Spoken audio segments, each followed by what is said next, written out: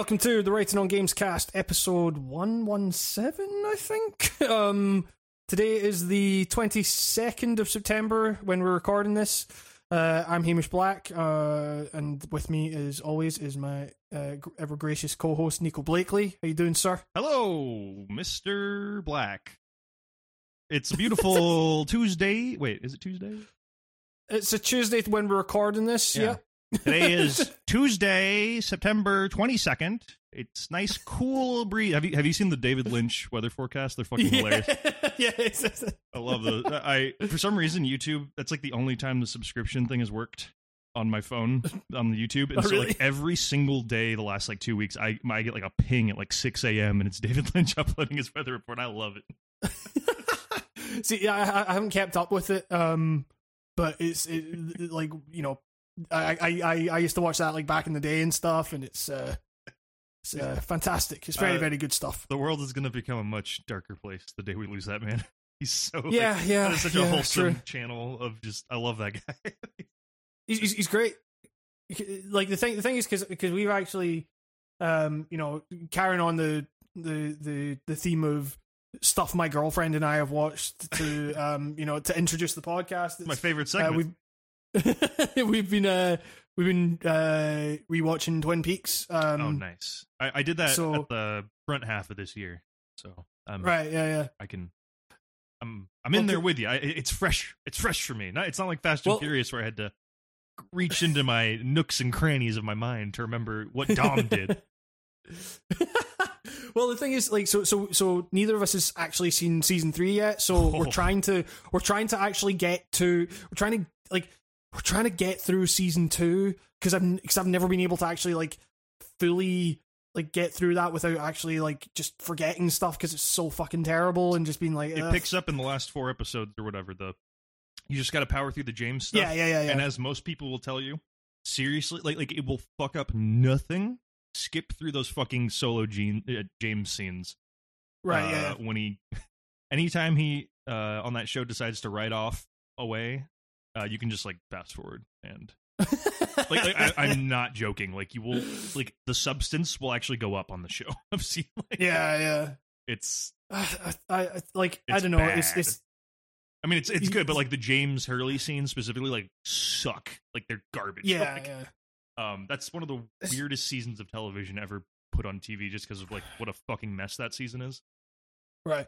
It's well, yeah, like I mean, it's like, but it's just this thing of like, oh shit, we have to get through all this stuff to get to a season which many people have described as like one of the best like seasons of television ever made and stuff. It's like an 8-hour plus incredible David Lynch movie. Like right. Or actually, it's like how many episodes is it? 8?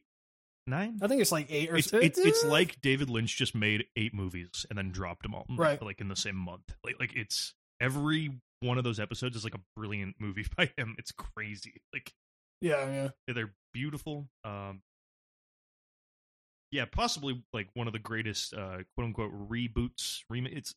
It doesn't even actually feel right calling the return that like it is. That's like an above and beyond. That might be my favorite thing he's ever done, honestly. All right, okay. Yeah. Wow. It's crazy good. Like yeah, I mean, it's nothing like season 2, which is incredibly awesome. Well, so yeah, I'm like really excited to get to that. But like we rewatched season 1 and that's still fucking great. It's still so good. It's because he bounces around season 2. He leaves like a couple episodes into season 2, and then he returns a couple episodes before it ends. So it's really front good and back good and middle. Like, but it's. I mean, there's nuggets like a kind of underselling season 2. Like, there's nuggets of good shit in there, especially like the finale of 2 is like.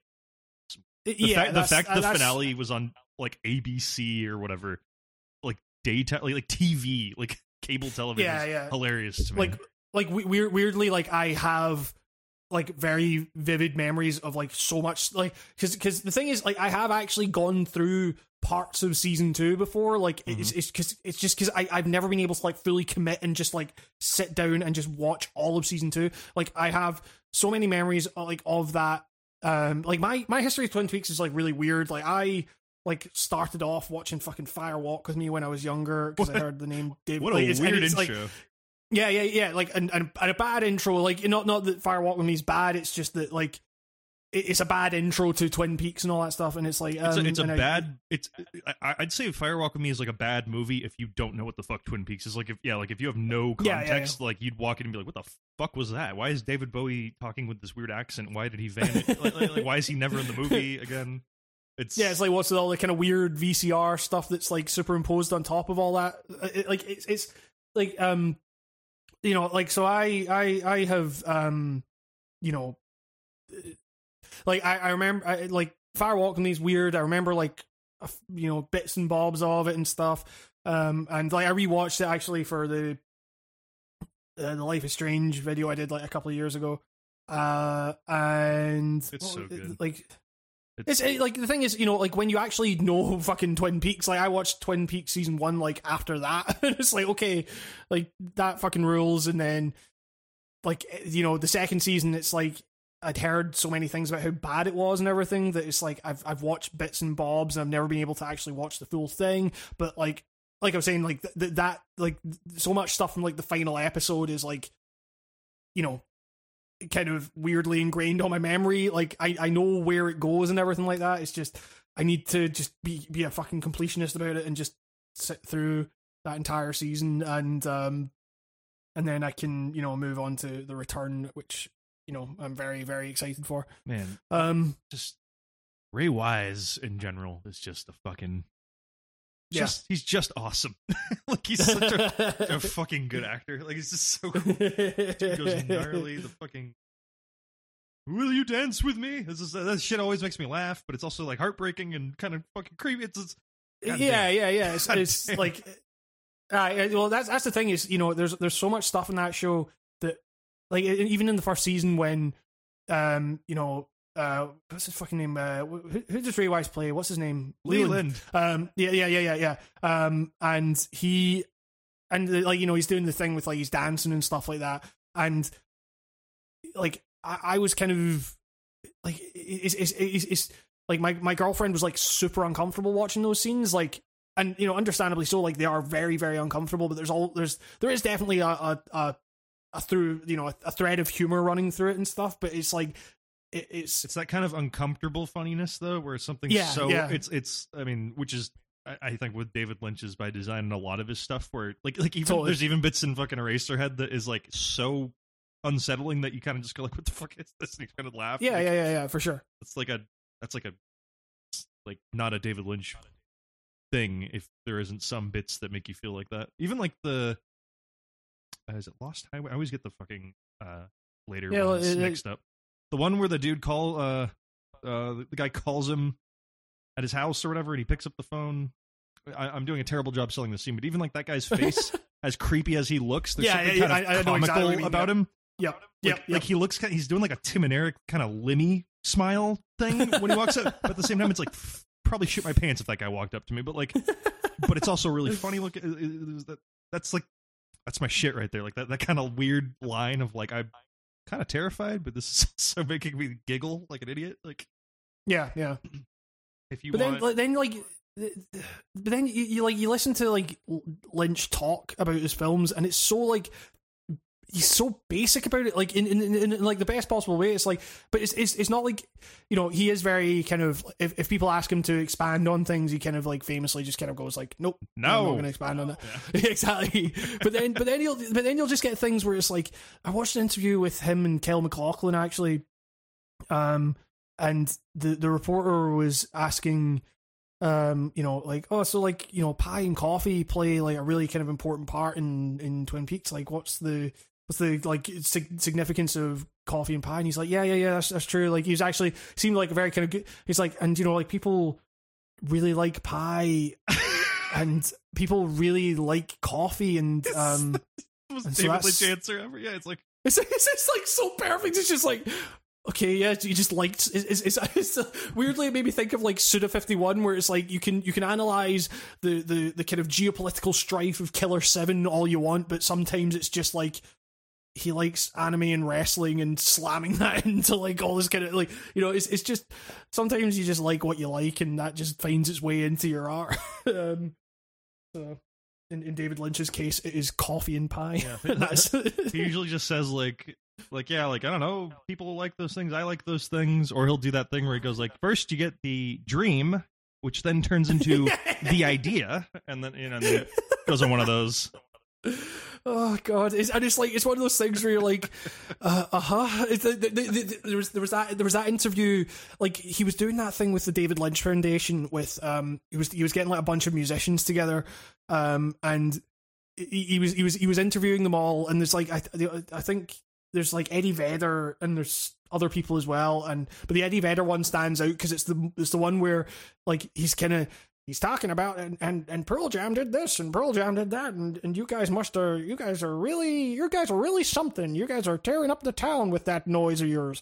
And Eddie Vedder's like kind of just talking about Pearl Jam and stuff, and then the subject turns to transcendental meditation, and suddenly the conversation like, why did you think the transcendental meditation was such a good thing to play a benefit for? And then Eddie Vedder is just clearly like, I just kind of want, like, he's clearly thinking like, I just wanted to play a show for something to do with David Lynch, and he's just, yeah, transcendental meditation sure sounds like interesting. It's like he's a really weird into the TM, like really into it. Yeah. I took a shot at it once and I fell asleep. I did. I mean, that's in a way that's how you get the dream, and then you get the idea. He just takes a big nap. That's his process. That's all TM is. It's exactly. A really creative nap.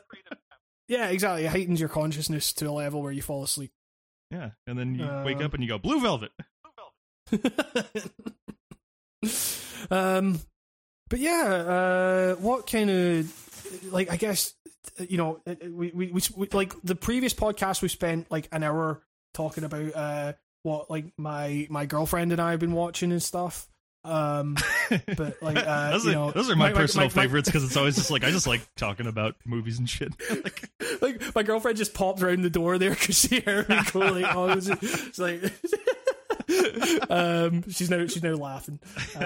Hello. Hi. I don't think she can actually hear me. I just realized, but hello. Nico says hi. Oh, hi! I heard you. He heard you.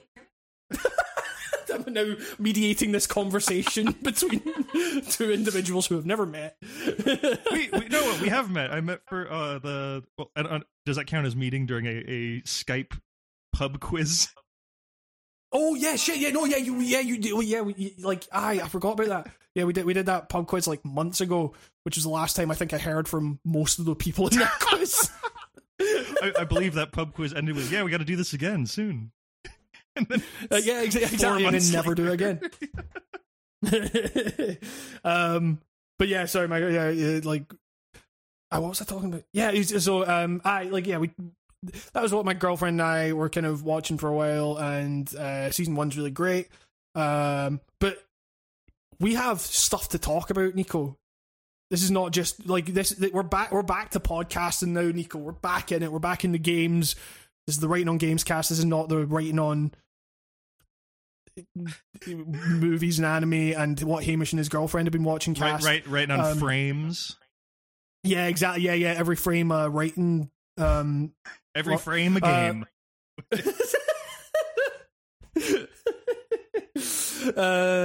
But yeah, no, we've got hard hitting news that broke like a week ago or something. The PS5. Oh, I thought you were going to say Microsoft buying Bethesda. Oh shit! Yeah, no. It's actually kind of for a bigger buyout than like Disney did for Marvel or something, right? Or something crazy like that. Yeah, well, no, like it's Disney. Disney bought Star Wars for less than. Oh, that's what it was. Yeah, I only know that because I just watched the Angry Joe video on it. You done fucked it up. Oh wait, no, you did a good thing. I don't know. Well, yeah, but the thing is, like Joe, like, and like I get like we talked about this before. Like we have a lot of respect for Angry Joe and everything like that, like we respect that hustle. But he's kind of like viewing it from a very like, but Bethesda made Fallout 76. Why would you buy that for $7.4 billion or whatever? And it's like there's definitely more to it than that. But But you know, I'm optimistic because some company like Microsoft would probably kick Bethesda in the ass and be like, "Yeah, you're not going to ship those fucking shitty, buggy RPGs you always put out." Yeah. Oh yeah, for sure. There might be some quality control increase. I don't know. Like, I mean, the thing is, it is like, I mean, like obviously, especially recent times, like the console wars have been, you know, going on. But I've been seeing so much it's like so much stuff online where I just think, are you like an actual child or something like that? Because like the way you're reacting to this stuff is like infantile. Like, why do you care so much? Like, this used to be like that, but I was also like in 5th grade. You know? Yeah, exactly. Like, yeah. It's like whatever console you had, it was just like you lived or died by it, and that was like early / pre-internet rules. And I kind of give that era a pass because it was just like every kid does that with everything, but. Nowadays, the console wars, even if you're like kind of younger, it seems like redundant because it's like, yeah, I don't know. It's just can't we all we all agree that Fortnite's cool, kids? Right? Isn't that? But I mean, just get like a PC and get Game Pass or something. Like you know, that's the thing. Like, get a PC used to be kind of like a shitty response to say to the console war shit because it was like, fuck you, I'm not getting a PC. What am I made of? But now like PCs are like affordable. Like it's a realistic thing you can do now. Like a lot more. Yeah, or like the consoles are like basically what you're getting with a console is convenience at a certain stage where it's like, you know, not having to worry about every component inside working as it should or whatever. Like I'm sure there's pre-builts now that are around console price, right? Like I'm not saying that's going to be like like a you're not going to be maybe not even like a 1080, but like you can have like a decent gaming PC that plays like the hits of the last 10 years, I'd say, right now for like lawn mowing money, let's say, you know, the kids, those hustling kids. But I don't know, like it's weird because I'm just like I'm seeing all this stuff of like, oh, Sony, please buy Rockstar or whatever. It's like because we've got like I keep seeing we being used a lot. Like we've got to stick it to Microsoft. Like why do you care? It's always we, comma the players. Demand. It's always like, oh my god, what?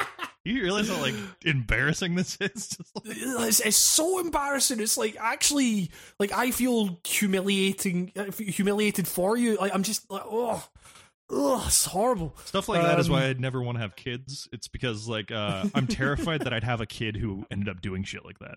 Yeah, exactly. You can't like stop your kid just yelling dumb shit like about that on the internet. We're past that point. Kids will always get on the internet. They're always going to get in there. Yeah. They're always going to be yelling at Microsoft. Yeah, I mean the problem is that nowadays, like you know, every voice is elevated to the same level of importance, which is just like these people, like these people are like children. You know, they know not of what they speak. It's yeah, I don't know. I mean, it's like that whole Bethesda thing is a very like it's a very ballsy move of Microsoft, and like I'm kind of wondering how did this not get out there, or you know, and you know it's like, and there have been people bringing up the idea of like, okay, you're just at what point does this kind of risk creating like a monopoly or something like that? You know, like what point does Microsoft it's Microsoft? Like, they've been kind of bumbling the whole generation. I don't have confidence in them to do much. Like, yeah, I don't think they're ever good. I mean, somebody clip this for when I'm wrong in like 5 years, but like, I don't think they're ever gonna reign like they did in the 360 era, where they might have actually been the best like people out for sure in that era. Like, well, I mean, the thing is, the thing being now that like, you know, as much as like this is a wild move and stuff, and the PS5 isn't exactly the perfect thing. Like, I can see literally no reason to buy an Xbox whatsoever. Like, like it's kind of crazy how it's just like, well, I guess if I just get Game Pass, then I'm good, right? Like, you know, even then, it's like, what's on Game Pass that's like a hard no on PC, really?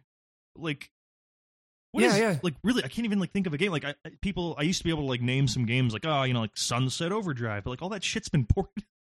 Yeah, exactly. Like, and now they're doing the thing like, you know, I upgraded my my Game Pass thing to, was it Live Ultimate, so I could try out the game streaming stuff that they're trying out. which is only available, as it turns out, on Android and iOS at the moment. So it's not like you can stream Game Pass games to your PC. Like, you still have to download them on PC, but they are trialing it apparently.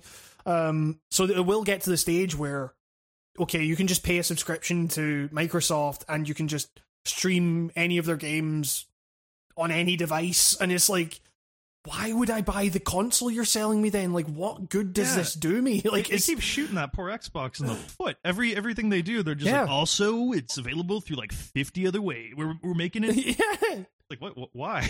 Poor Xbox. Like, why are you even making this thing anymore? I mean, yeah. So like, the thing being that, you know, I kind of begrudgingly pre-ordered a PS5 when they announced the pre-orders and stuff like that. Like, and you know, it's like there's a whole story behind that as well. Like, that I might actually have like 2 fucking PS5 pre-orders.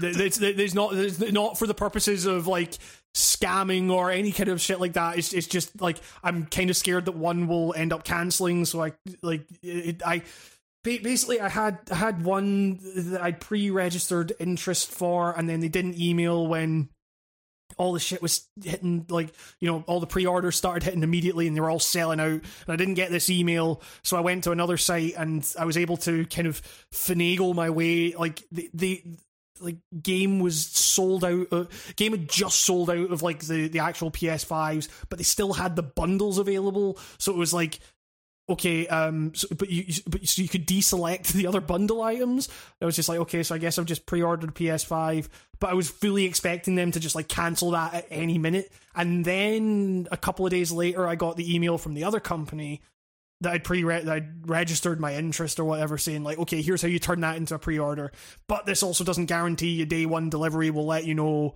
kind of in the coming like weeks or whatever, like what our allocation is and how we can send these out or whatever. So I'm in the position now where I have 2 fucking pre-orders, and just depending on if one gets cancelled or one, you know, like I'll go with one or the other.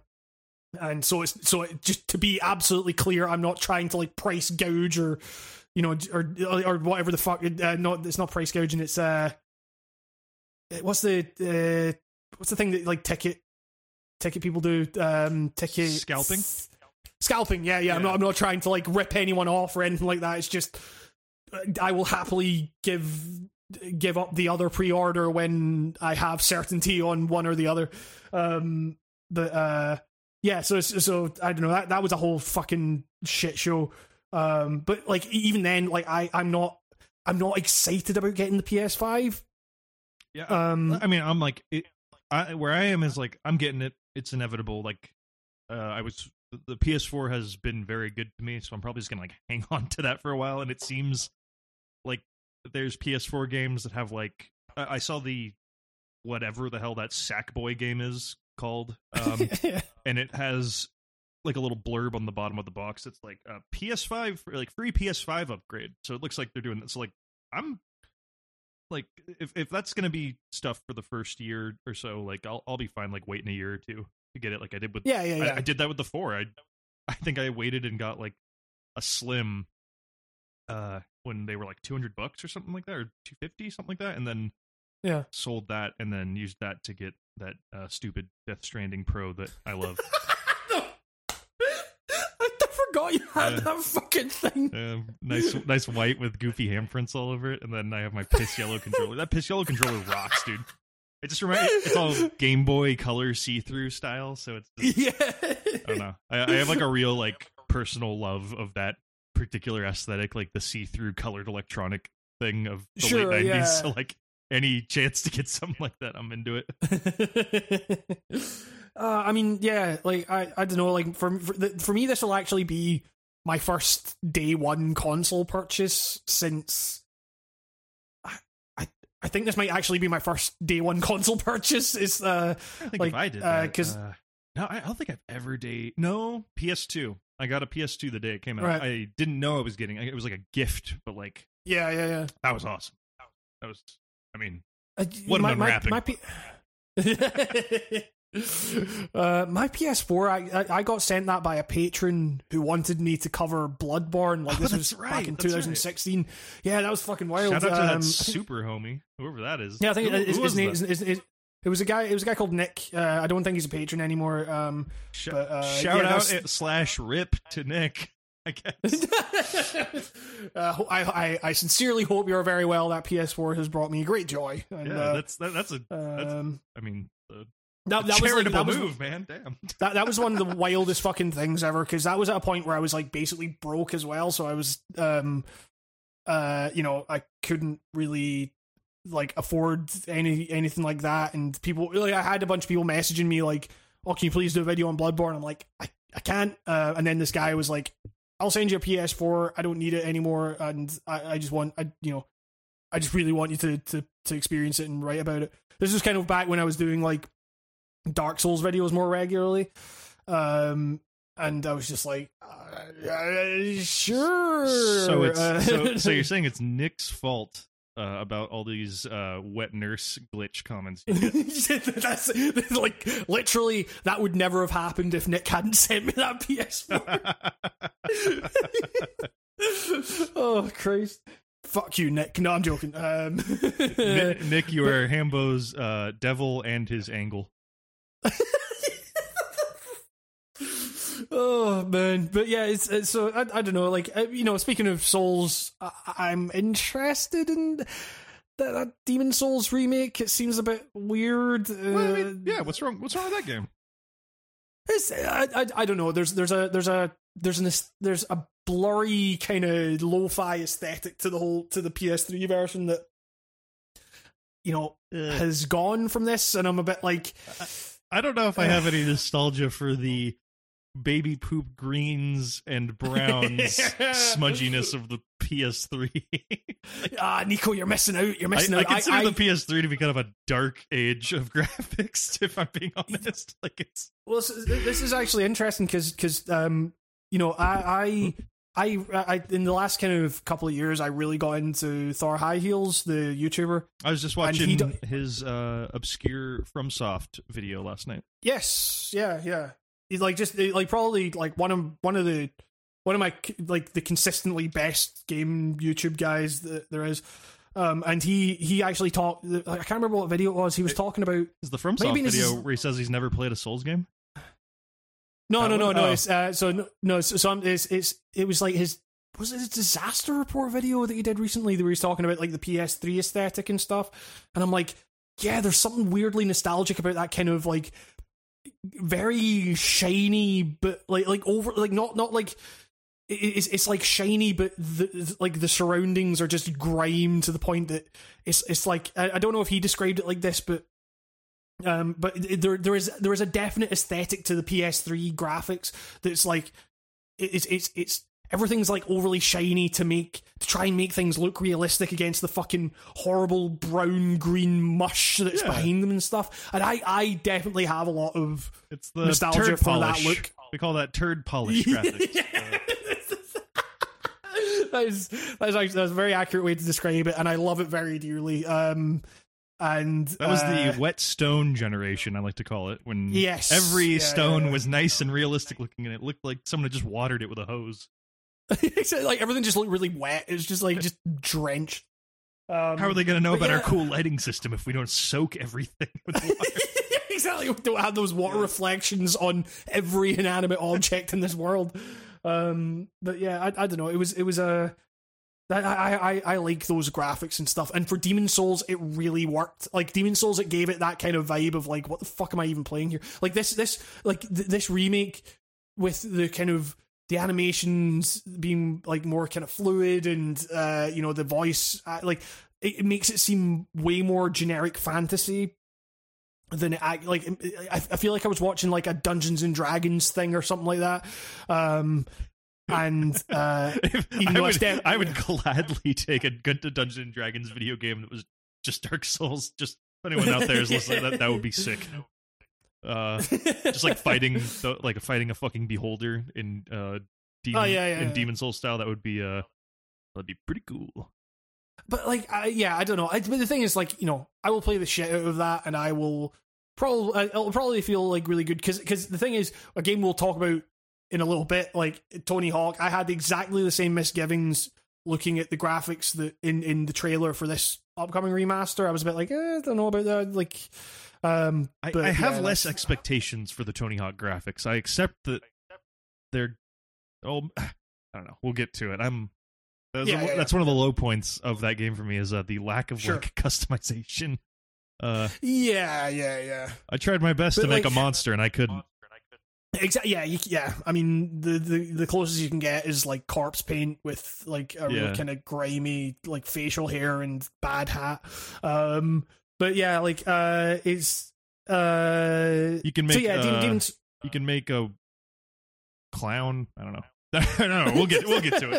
We'll get to it. Like Demon Souls, I will play the shit out of that, and I will probably enjoy it. Blue Note have my trust. They've done some fantastic work with things like Shadow of the Colossus and everything, and yeah. But outside of that, like I'm really not that excited about anything in the launch lineup. Like they've got that Spider-Man game, and I'm like, I've heard it's not like a full.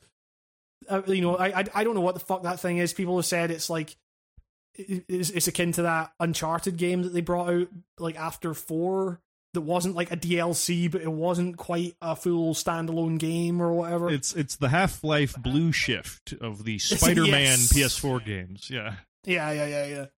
I don't know.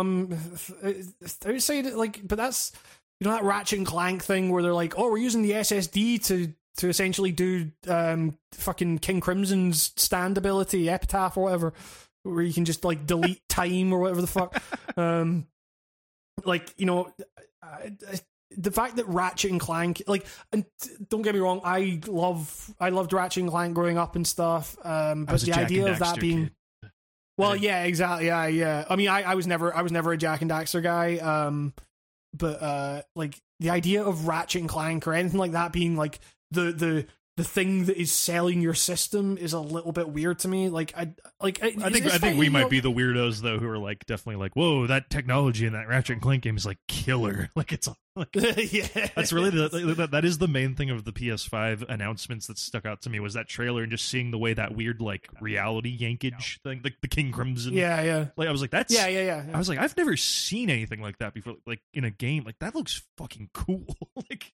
Oh yeah. It looks really neat. Yeah, but I'm just kind of in service of fucking Ratchet and Clank, which fine, cool. Like I will definitely play a Ratchet and Clank game and I will probably enjoy it. But like, that's not the fucking killer app that the PS5 needs. I don't think. Like, what is the killer app? Because like, I can't even think of like what a killer app is in this day and age. Because it kind of just seems like it gets made up as it goes. Like, there's no like telling. Because it's like I would have never thought Fortnite was the killer app, but like. For anything, sales are speaking otherwise. The thing is a force, but I don't know. Like the thing is, the thing that they were using to show the power of the PS5 initially was Spider-Man. Like they were saying that, like, look, we can zoom through this city at speeds that you would never actually be able to travel through it at, like, and it will just go. You won't have any pop in or loading times or anything like that. I'm just kind of like. I mean, sure, like less load times, great. I'm all for that. I need to get a fucking SSD for my computer. So like having one in a console, sure, I will go with that. And I don't know, like like so many of the fucking games like that I'm actually kind of excited about will be coming to PC, like Resident Evil 8, all that stuff. Like I don't know what's coming out for PS5 that's actually going to make me think like, fuck yes, I got those 2 fucking pre-orders or whatever.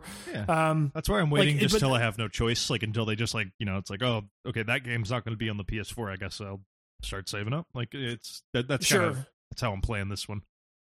Yeah, I mean, like, obviously for what I do and stuff, it's probably good to have at least one of the consoles.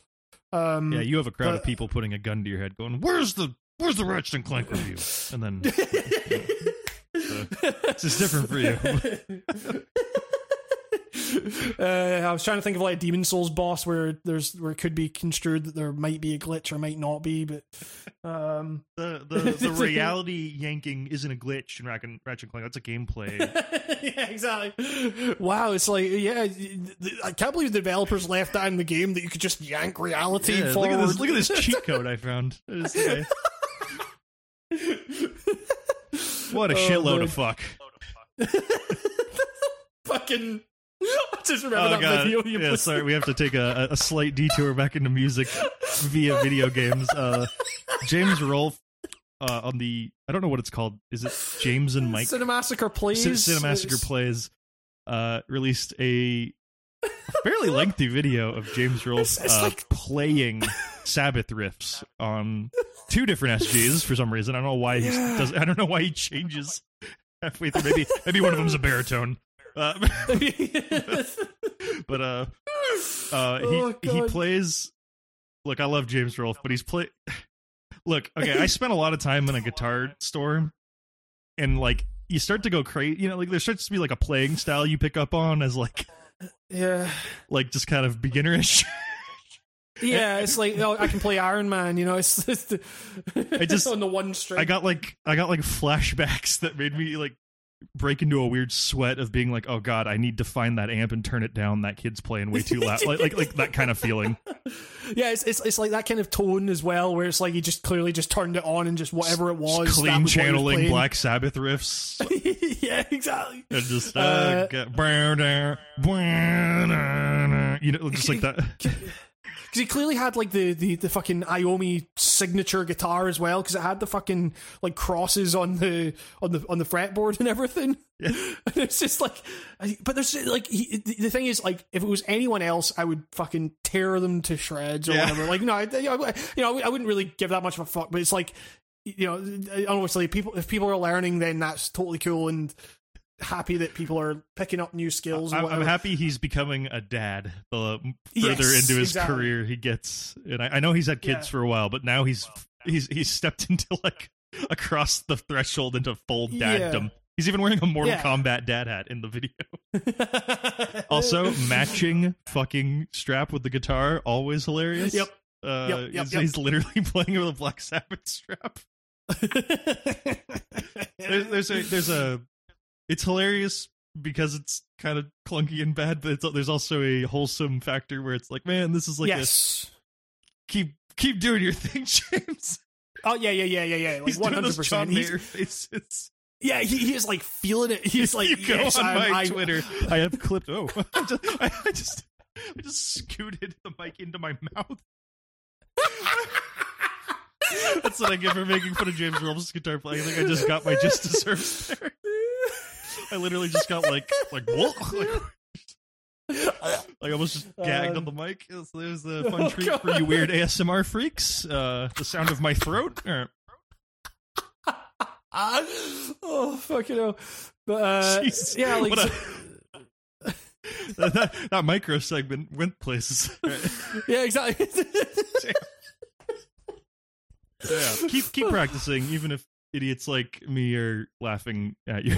Yeah, yeah, exactly. Yeah, like it's not like I fucking know anything. It's like, hey, to be fair, I've been practicing ollies in my little car parking spot behind my apartment, and I ollie as good as James shreds. Let's just say that.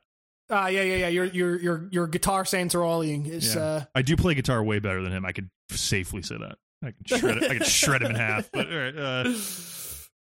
But yeah, I mean, well, that gives us a good segue, and I mean, I guess like there's nothing else really to talk about with the fucking consoles or whatever. I don't think there's. I don't know what, like, they announced Final Fantasy 16. Oh shit! Actually, real talk. I like that. That looks cool. Yeah. Like I've always wanted them to take a kind of more real approach back into the fantasy stuff. And it. I saw some post from someone, and I don't know if it's factual because it was just any old stooge on Twitter, saying this. It was like, this is the first Final Fantasy that like wasn't announced as that big group that like 13 was. You remember how they announced and like this is the first one where I think it's a new team and it hasn't had a blueprint for years on it, so it's gonna be more kind of like it's going in a fresher direction. I want to say. Yeah. I mean, I'm literally quoting some random fucking person I scrolled by on Twitter, but it did remind me, like, I think this is the first time we didn't know it was coming, right? Like, 15 was like just in the zeitgeist of games for like 10 years. It felt like. Yeah, I mean, floating around, just kind of being like, yeah, we know it's coming. We know it was 13 verses or something. It's here. Yes. Yeah, it was like 15. But so the thing is, it definitely reads like, and I don't actually know the process that went into all this stuff, but it's like, definitely feels like they spent 10 years fucking getting the engine or whatever for 15, and then and like nearly sinking the fucking company doing it or whatever, and then they're just like, right, we have this, let's just make a fucking game like a few years after this fucking massive train wreck or whatever. Like, is it too much to ask for them to not make every Final Fantasy a massive fucking Star Wars level production? Like, yeah, like why do you have to do that? Especially because like this is the age of like people kind of loving a more old school approach to RPGs right now. Like when it comes to JRPGs, so like lean into the simplicity of maybe not making it an epic space opera every time. You know, like yeah. I don't know. I've been playing through Dragon Quest 11, and I'm like, man, this is like just like a cut and dry JRPG. And it's like I'm kind of loving that it's just that. Like there's still a slot for that there. Like you can take 5. Phone one in Final Fantasy. I'll love it. Take a break. But the thing is also like 15 is my favorite Final Fantasy. Dude, I got no. You're like if you were sitting across from any other man over the ocean, you'd probably get some weird ire thrown your way. But like, dude, it's in my top 5. That game was great. Like, it's really good. Like, the story is fucking shite, but that fucking world is so beautiful, and I love fucking driving through it with my buddies and everything like that. And remember we tried to play that fucking multiplayer mode.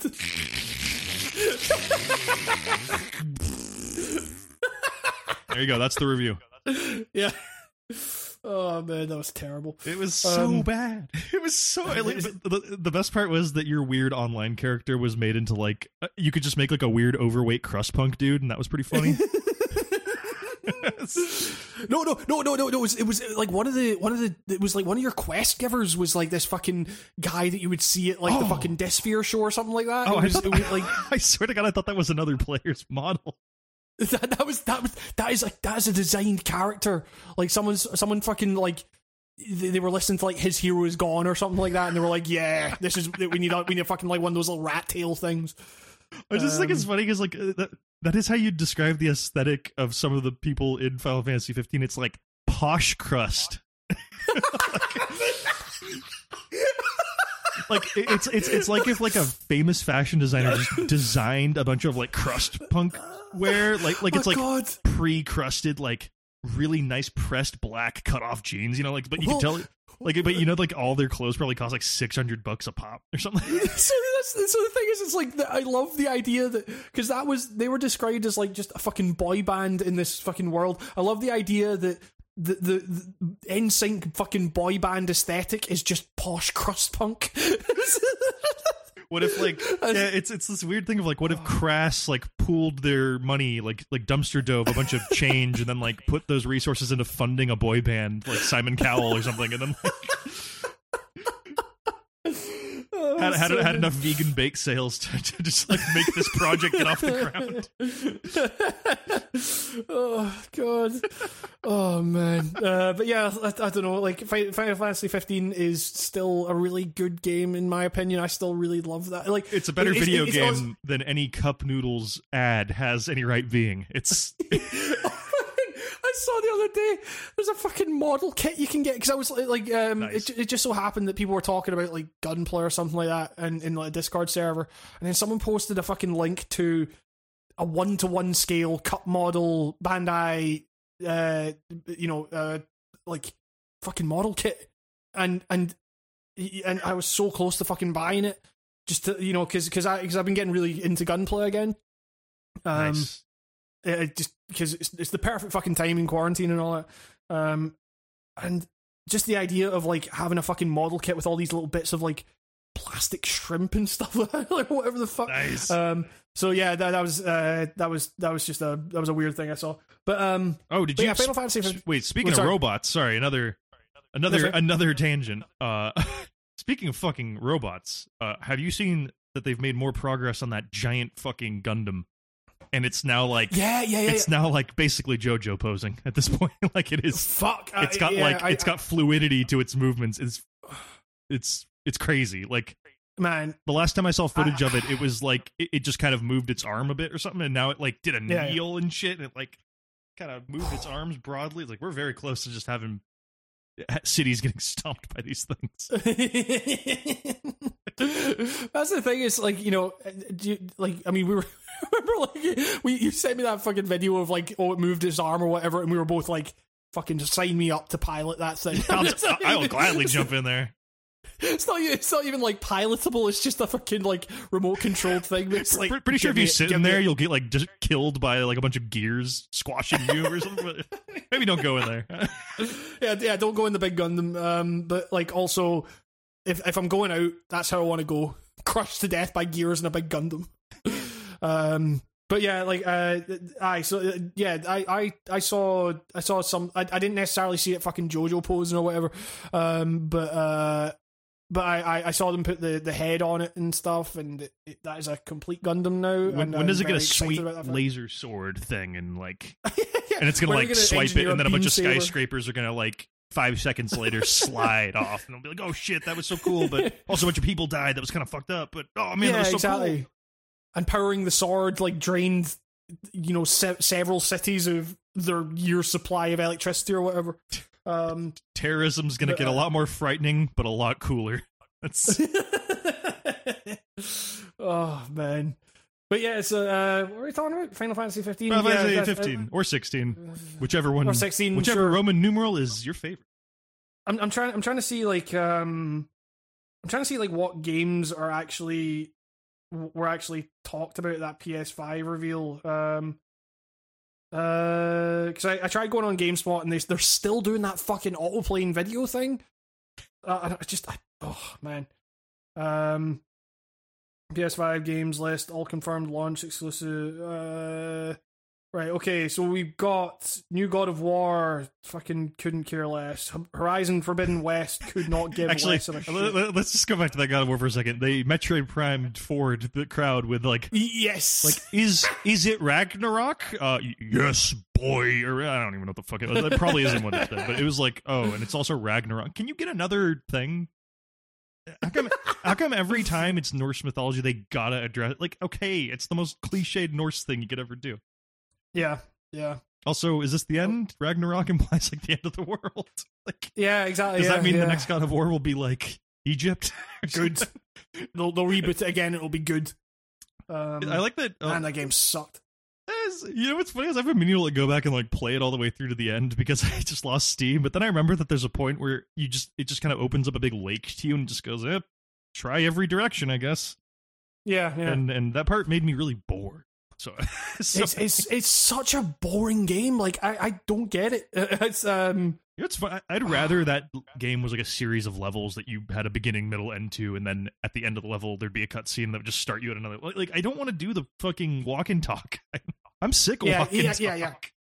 That was the thing that killed that game for me. It took itself so fucking seriously, and the banter was good though. That's the thing. I actually liked. Yeah, I liked the moments, but it was also just like, okay, these are great. The writing's pretty fucking solid for a kid. Probably the best kid actor in the world. But like, damn, can I just get to some? Can we progress here? Fuck. Like, it was. Yeah. It's such a slow fucking game, and it was always like the objective was so simple, but like, you know, you just need to get to the top of a mountain, but every stage it was like, oh, we got to go and do this thing now, and got to go. And obviously you can't just have them just go straight to the top of the mountain and finish the game. But I would love if it was just a hike. Yeah, exactly. Yeah, feel like a Far Cry where like where one of the endings is just like, oh, we could have just gone this way and just gone up the right side of the mountain. It's like a short hike came out after God of War and beat the shit out of it with its own concept. Yeah. Short hike is a better God of War than God of War. Put that on the tin. Oh man, we've got Final Fantasy 16 Deathloop. That looks great, cool. But I have a feeling I'm just going to play that on a PC. So yeah, exactly. That looked like a PC game to me. Yeah, and also, so that's an interesting thing. That is Arcane, which is owned which is owned by Bethesda or ZeniMax or whatever, and I think I can't remember the exact structure, but like, so Great that studio. is something that that's something that Microsoft have conceded, like, that's not coming to Xbox because that was a PS4 console exclusive or something, or PS5 console exclusive. Yeah. So that's still just going to be like that, even though Microsoft now owns that technically. But they're honoring all the previously announced stuff that's going on PS5. I just read that like just before we started. It's that's cool.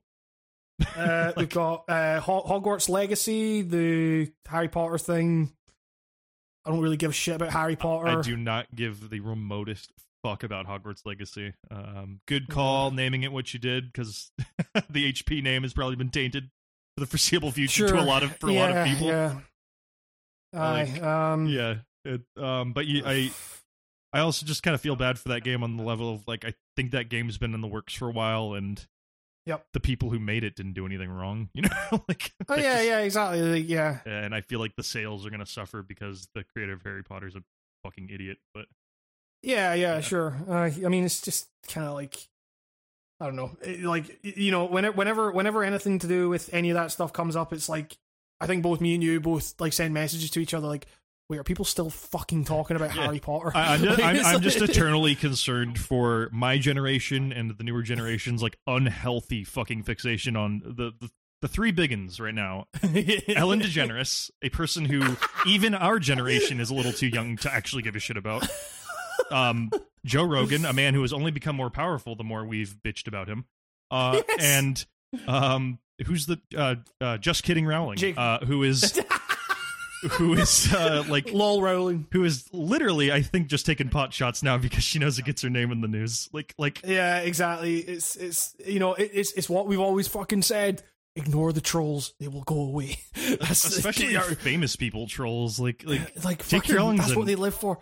Yeah, they're fucking weird narcissists. It's like J.K. Rowling kind of like the Harry Potter books ended before Twitter exploded, right? Like 2007. She was kind of receding back into, like, not being a person in the zeitgeist anymore. Yeah, exactly. You all gave her the power on Twitter. You like, it's like accidentally getting tricked into summoning Cthulhu. Like, you accidentally, like, brought her back stronger than ever by giving blood accidentally or something. Like, this will save the world. Like, you fool! You brought her back stronger. It just. I mean, sure, like with this stuff that people are talking about just now, there's some potentially really harmful rhetoric being used there and stuff, but she's like severely transphobic, and it's really fucking shitty. But it's also it's just like, stop retweeting her, stop fucking it's like she seems like the kind of shit. Like I don't know. I mean, I'm not fucking qualified to like really give any definitive opinion on this shit, but it's like yeah, I don't know. There is an element to it where I'm like, why are you like taking, like, it's like the stuff she's saying is so like aggressively stupid that I'm just like, why are we taking this in any way seriously? Like, you know, obviously there's stuff, like she's a very prominent figure and stuff. Like Harry Potter was a very critical part for a lot of people growing up. Like, I liked the books a lot when I was a kid. The Jim Dale audiobooks are like one of my favorite things ever. Like in high school, I used to make playlists where I'd put like, this is really nerdy and embarrassing to admit, I used to put like metal, right? And then like in between I'd put Harry Potter chapters as like kind of sound clips. But like, I don't know, it was funny. But so I've got like a soft spot for the series. So I get the kind of like, it really does kind of feel like a stab in the back to have like a creator of something you held super near and dear, probably influenced a lot of shit you're into now, but kind of, you know, it's I was never one of those people who made Harry Potter the backbone of their personality, like a lot of people seem to do. Yeah. But I can imagine that's kind of a minor existential crisis to go through something like that when you realize the person who made something you adore is a shitheel. But I also think, but like, I also think, like, don't let that fucking moron take the good shit you got out of Harry Potter away from you. Like, keep that shit. Exactly. Like it's just for like, real. Like, does that change the words on the page for you? It's the same with fucking anything. Like, I am very staunchly art from artists. Like, I think that it is kind of wild that like that's even really like you don't need to like it doesn't I don't know it's like I think it's just some people can, some people can't kind of thing. Like that's just to be clear, that's not a thing that I'm saying like everyone has to be like that. It's just that is purely a personal thing for me, and it's we're not implying superior. I always feel like there's a weird elitist curve to that shit where it's like, oh, like I'm better than you because I can separate our first. No. It's just like a no. Like it's this or that thing. It's not the thing. Yeah, it's just a thing where it's like the way I view it when it comes to things like music and stuff, I'm just like, okay, does that change? Like, does whatever happened change the way? Does that change the waveform? Does that change the effect, the emotional impact that waveform had on me? No, like so like I'm kind of okay with it, and so I don't know. But like we're saying, it doesn't. That's not a If you view things differently, that's totally fine. Like I'm not trying to judge anyone in that. I'm not perfect with it either. The one thing that has actually been tainted for me, like for sure, that I legitimately have a problem watching now, and it bums me out because it was one of my favorite things ever, is watching Ren and Stimpy. All right, of course. Of what went on with John K. I don't want to talk about that here. That's a fucked up thing. If you want to, explicit sexual stuff warning, but like not a good human being. But made one of my favorite cartoons. Like, what dude made me like get really into drawing in high school and stuff, like that type of stuff. And that's some shit where like I go back and I'm like,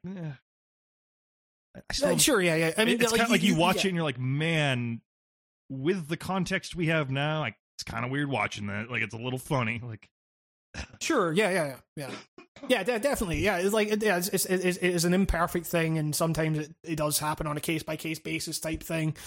But like I don't know, this is purely a personal thing, but I've always just been able to be like the way I view it is that like so many people throughout art history and stuff like that, like in any medium, have been assholes to the point that I'm like, okay, it does kind of turn into one of those things where I'm like, okay, is the only reason that this is like this you're very staunchly against this is because the other stuff in your library hasn't been subject to the same scrutiny yet, because I guarantee you it has. It's like, there's so much stuff that people engage with that I'm like, I think the way I see it is just that at this stage, we're in a fucking pandemic, like fucking, the world is fucked beyond belief. Like police brutality is a fucking, is a horror that blights, like marginalized people, like in a very real way. And it's like, fuck, we need something to like help us through this shit,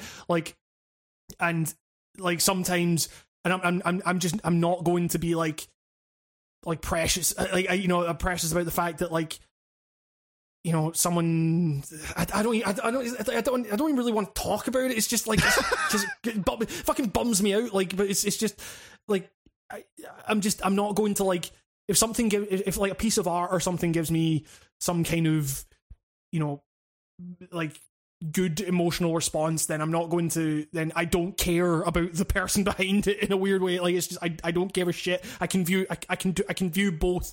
I can view that person as an asshole and the art as like good. Every time this comes up, I just point to Morrissey, where I'm like, I legitimately like I'm obsessed with like the first three Smiths albums.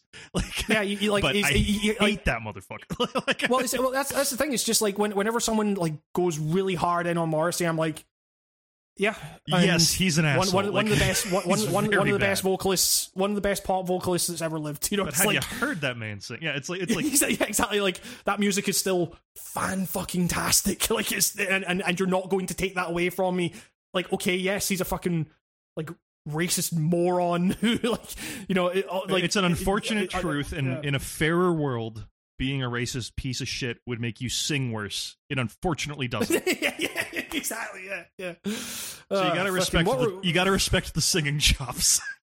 Everything else, for sure. Actually put him in the crematorium. But like, just respect the singing.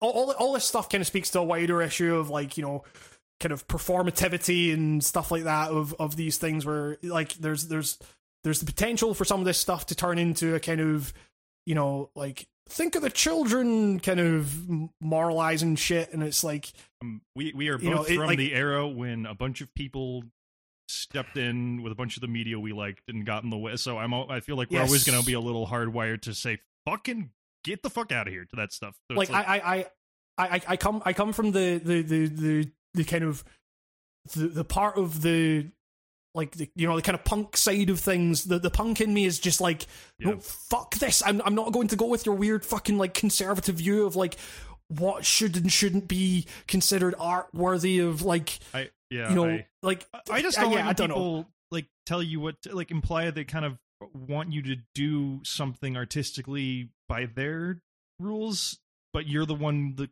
you know what I mean? It's, as someone who makes things in many different mediums, it's kind of like if you were ever to tell me like, nah, you should actually do this, I'd probably chin you. No, I probably wouldn't, but it's like verbally, you know, it's kind of like that. How it's that impulse. Yeah. It's the impulse of like, no, you can't. Like this is getting into a wider fucking thing about like the nature of criticism and stuff, and media criticism. It's like, as a critic of games who has never made a game, like I'm constantly thinking in my head like, but I hate music journalists that do that.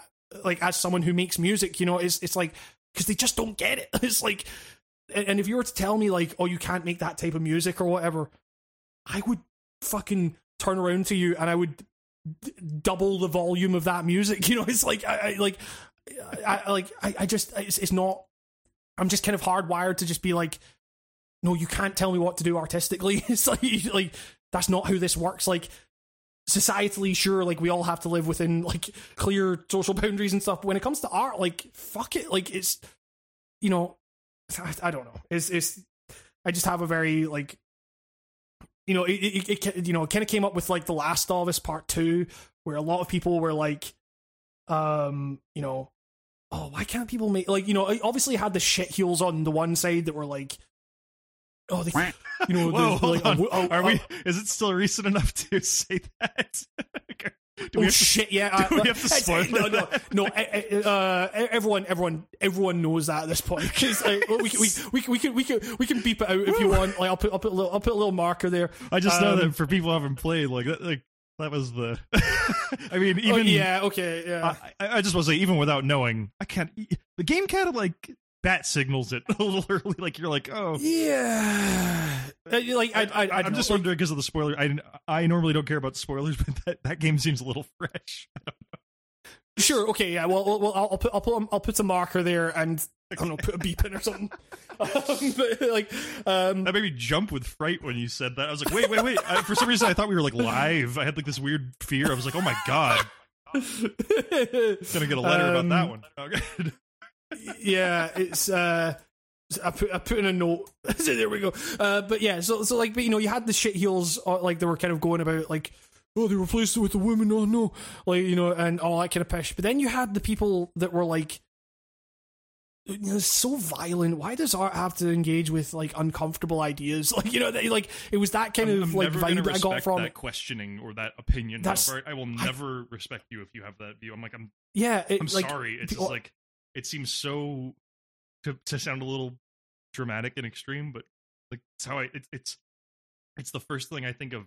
It's anti-art to me. Like it's the first thing like, when I hear that shit. I'm like, that's fucking bad art, man. Like, yeah, like, you know, it was like like when I heard all these people like talking about like, why can't people just make nice things? I was like, they do. What the fuck? Where they are you do living? like what are you? Yeah, like. That's the beauty of fucking art, you nincompoop. Jesus Christ. It makes me frustrated like, just even this hypothetical. Yeah. I'm just like, oh, look.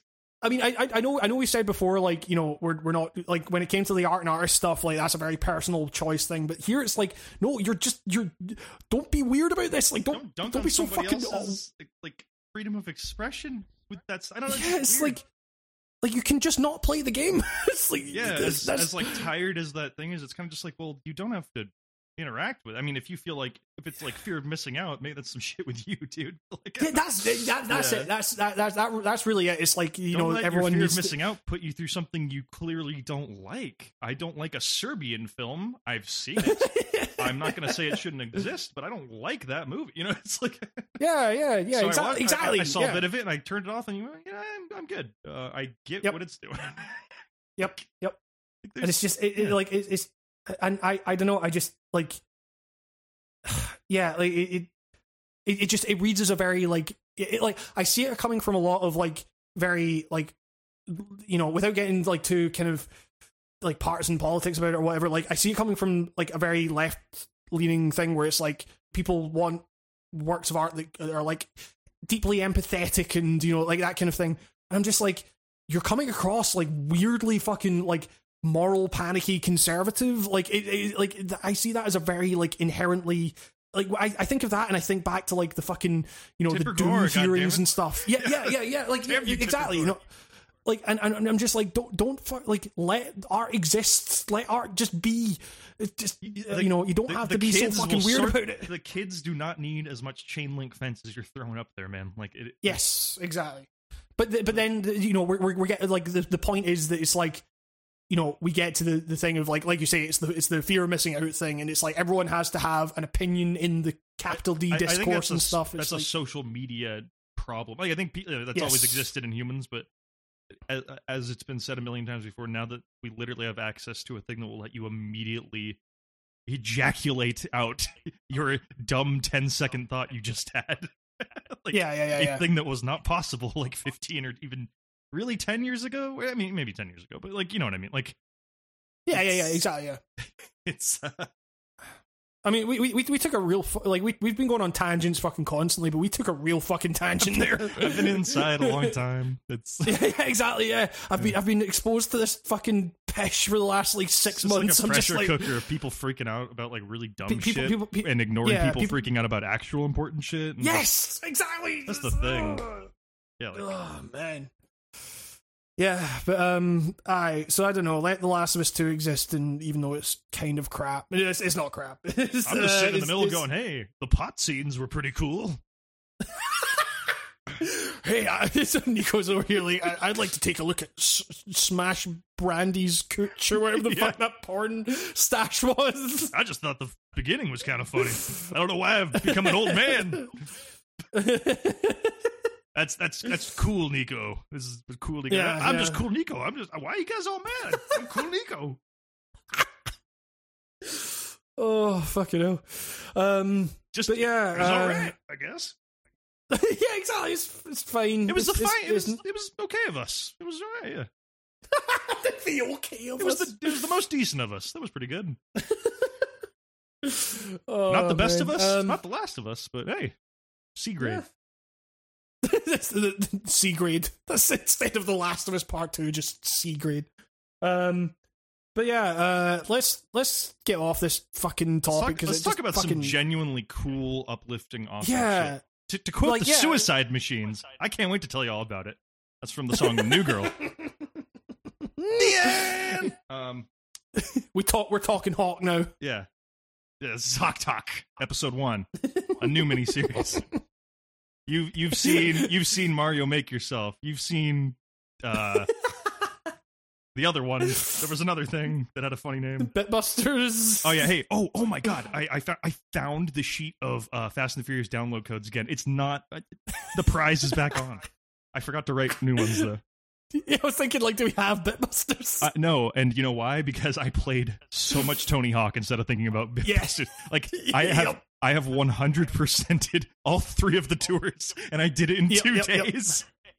Oh yeah. I feel did ashamed it in, like, but proud.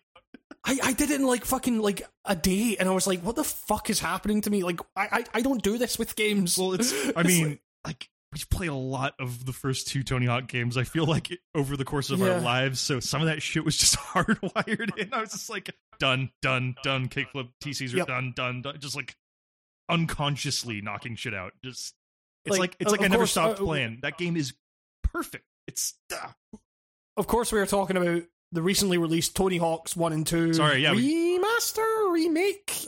Tony Hawk's 1 plus. Oh wait, I have it on my desktop. I can look at the icon. Tony Hawk's Pro Skater 1 plus 2, which equals 3. Yeah. But it plays like 3. That's kind of it plays like 4 because it's got spine transfers. Oh, that's right. I always forget the spine transfer wasn't in 3. Yeah. It's weird, isn't it? Like I had that like epiphany like a few years back. That's an essential move for me, like with a lot of comboing. Sure, yeah. It feels a little stiff and not realistic, though. I've always wondered, like, is a spine transfer fucking real? Like, I don't know dick about Vert, so like, yeah. I mean, I can't. Well, it definitely wouldn't happen like that. Let's put it that way. But yeah, Tony Hawk's is kind of yeah. Was that in 3? You know, like where you could like that yes. Okay. That was that not in the earlier ones as well? I can't remember. If it was, I was really bad and never. I didn't use the shoulder buttons in Tony Hawk games until like I was probably at 3. Yeah, like I mean, it's a really interesting thing though, because like that I mentioned it in my video on the game, but it was like when I was playing it, I just noticed that like my fingers were moving like so like faster than they do in like any other video game. I was just constantly like my thumbs were just mashing like not mashing, but you know, like I knew exactly what I needed to do, and my thumbs were just instantly going to that stuff. It's such a weird game because it's like, you know, the thing is like, so my girlfriend actually played a bit of it, and she was really struck. Like she'd never played a Tony Hawk game before, and she was like kind of like struggling with it a bit,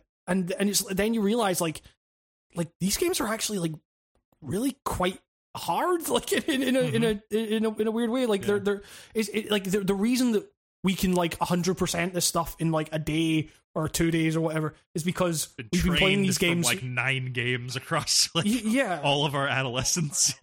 yeah, exactly. Like and the thing is like it is the beautiful like that you know, everyone talks about like Tony Hawk's as being like the unrealistic side of skating, but it's actually, you know, when you talk about like just training to get good at like a trick or something, here it's training to get good at just the feel of Tony Hawk, which is like the actions might not be realistic, but the philosophy is very much the same as skating. Where and they, I also think they added in a cool thing that reminds me of like sessioning a spot and trying to nail a trick at like a particular place. Those, which I called the arrows pointing down logo, which I realized was also Vivendi logo, which you pointed out to me, and I was like, oh yeah.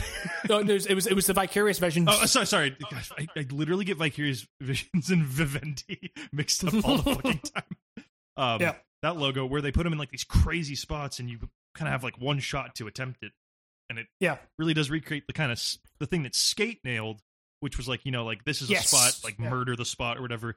And they kind of have introduced that in there with those weird Vicarious Visions logo. And but yeah, like I think everyone forgets how hard Tony Hawk games were like the first time you picked one up. God forbid if you picked that thing up on the N64. Well, it's like, so let me put it this way. It wasn't until like Tony Hawk Underground 1 that I learned the revert, and it was that fucking, and there's like a mission in that game where everyone learns the revert, which is the Hawaii mission, where it's like you have to combo the whole like what's it, the kind of the pool bit, I guess, or it's just like a series of ramps that lead down. Is that towards like the sewer grate? Is that the one where you have to collect the lays? Nothing says aloha like getting laid. No, it's not that mission, but it's similar vibe where it's like some guy that's just like, hey, you just want to, and I had to like Google like how do you do this, and there was like pages and pages of people like, I can't combo this, like what am I doing wrong?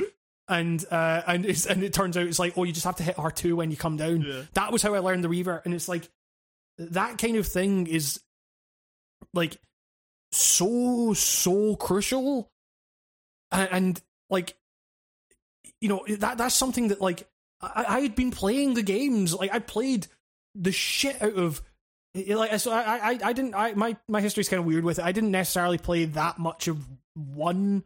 I played a lot of it still, but like not as much as like I played the shit out of 2. I've put probably more hours into like 3 than maybe any other video game. And 3 was one where they introduced the revert.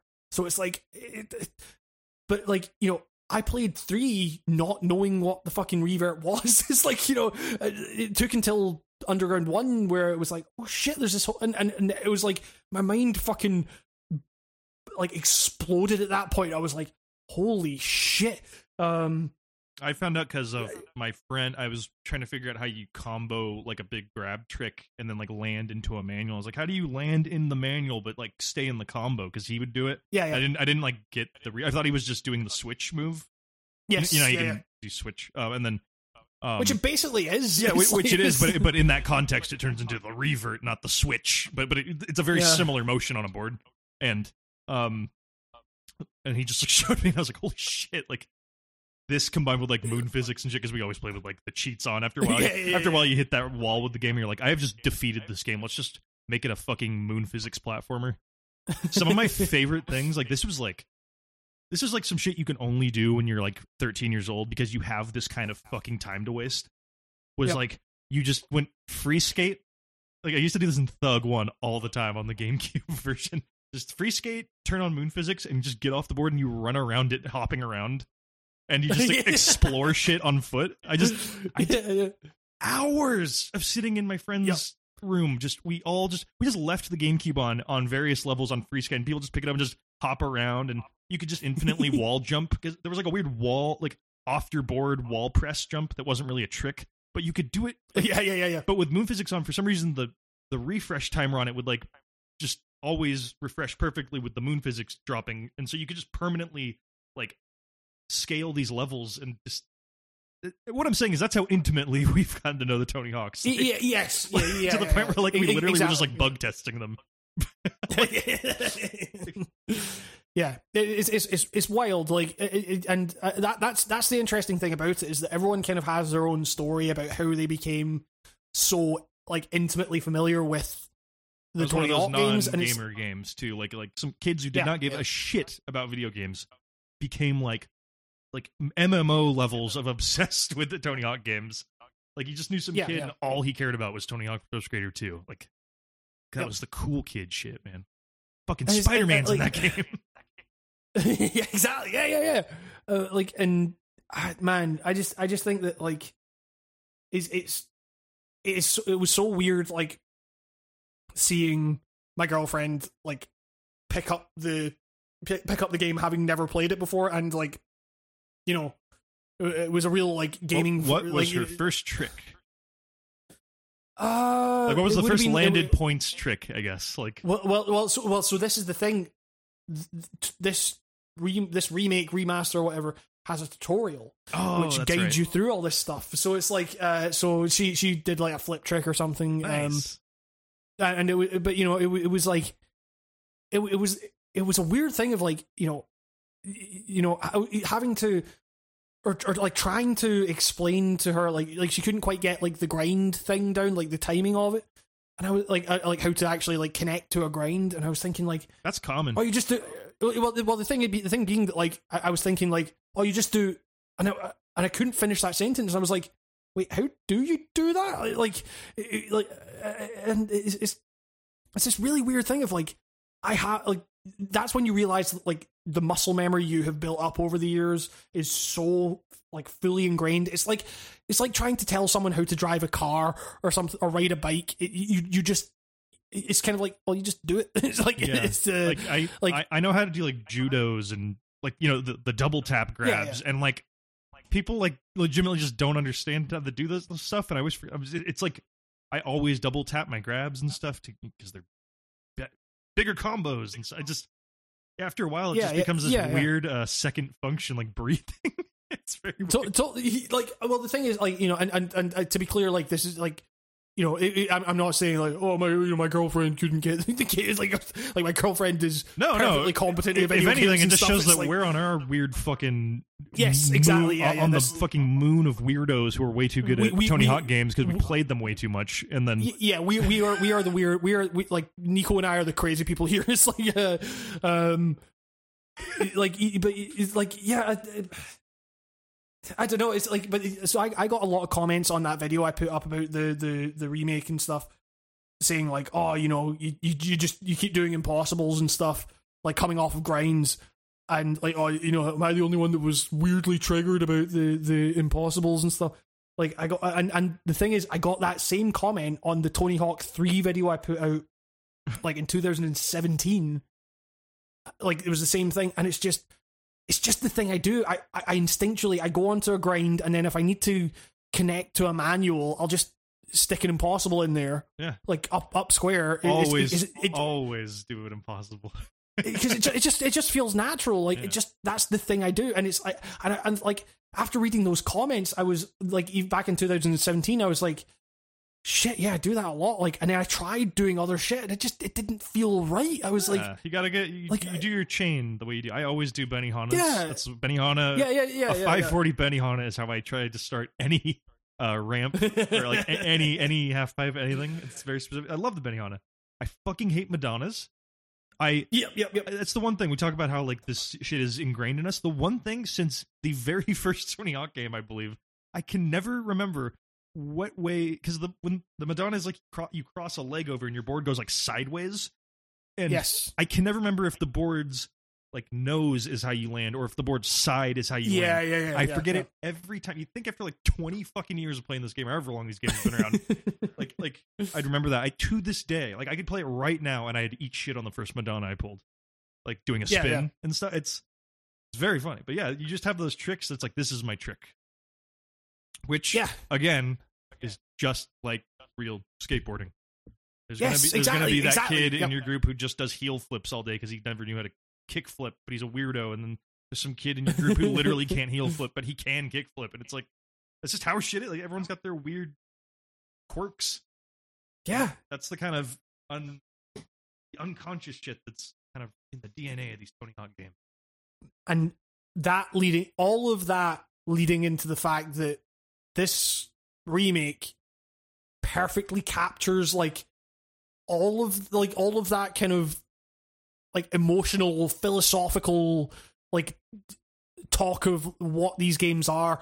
This remake captures all of that perfectly. Like it's kind of astounding. It's like it literally got me to go like get a deck, because I've had like loose skate shit floating around for a while. I was like, I'm just gonna like put one together, and I did, and I've just been like floating around my parking lot in the back of my apartment. It's been fucking a blast. Yeah, exactly. Yeah. It's I used to skate more like when I was probably 15. That was like the trick attempting age, you know? Yeah. But I don't know. I'm not as bad as I thought I would be. Getting back on it. It's weird how you do remember that shit. But yeah, like that's a powerful effect for that game to have. Like I love how this game has gotten us like talking about not just like our like speaking so positively about our like long standing kind of like relationship to these games, but also like you know, your relationship to actual skateboarding and stuff. Like, this game is that fucking powerful that it can actually do that. Like, it brought me back to that era where like there was a period where me and my friends would just take breaks from skating inside just playing Tony Hawk games, and it just felt like perfect. Like, yeah. That's an era I would revisit in like a heartbeat anytime. Like, that's a good fucking era. Take advantage of your goofy suburban surroundings if you got them, kids.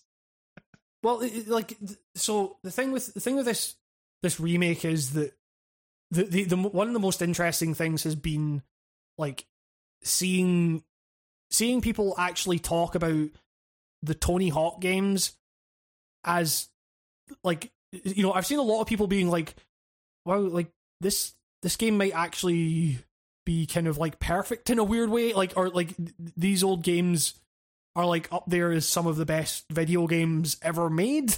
Like, and yeah, like for sure, it's been great seeing people like finally, like I say, like I've been waiting for, like I say that like I've been waiting for people to fight, you know, like, but you know, it's just like kind of recognize, like, because I've always maintained that like my top 3 favorite games of all time, like in no particular order, have always been Metal Gear Solid 2, Killer 7, and Tony Hawk's Pro Skater 3. Yeah, exactly. Yeah. Death Stranding, and the joint top 3, but for Tony Hawk's Pro Skater 3. You know, and like my love for that game is like totally unironic and totally like all encompassing. Like I feel like over the years when I've told people that like one of my all-time favorite games is specifically Pro Skater 3, I've gotten like kind of some looks. It's like, well, you like not like like why the Tony Hawk games, like not 2, like, and it's just no, like it's 3 specifically, but like I would totally understand if someone said that 2 was like one of their all-time favorite games and everything. The impact 2 would have had on you going from 1 to 2 was just a little bit more heavy than 2 to 3. Like 2 to 3 had a graphical update going on for it. But no, so this is the thing. 2 had like Create a Park and shit, and like yes, all these weird secrets. But I brought it up in the video. It's like when and I revisit the old Tony Hawk games a lot. Like I pretty much whenever I have any kind of gaming downtime or whatever, I'm pretty much guaranteed to pick up like 3 onwards. I very rarely revisit 1 and 2, primarily because it's just like a tradition.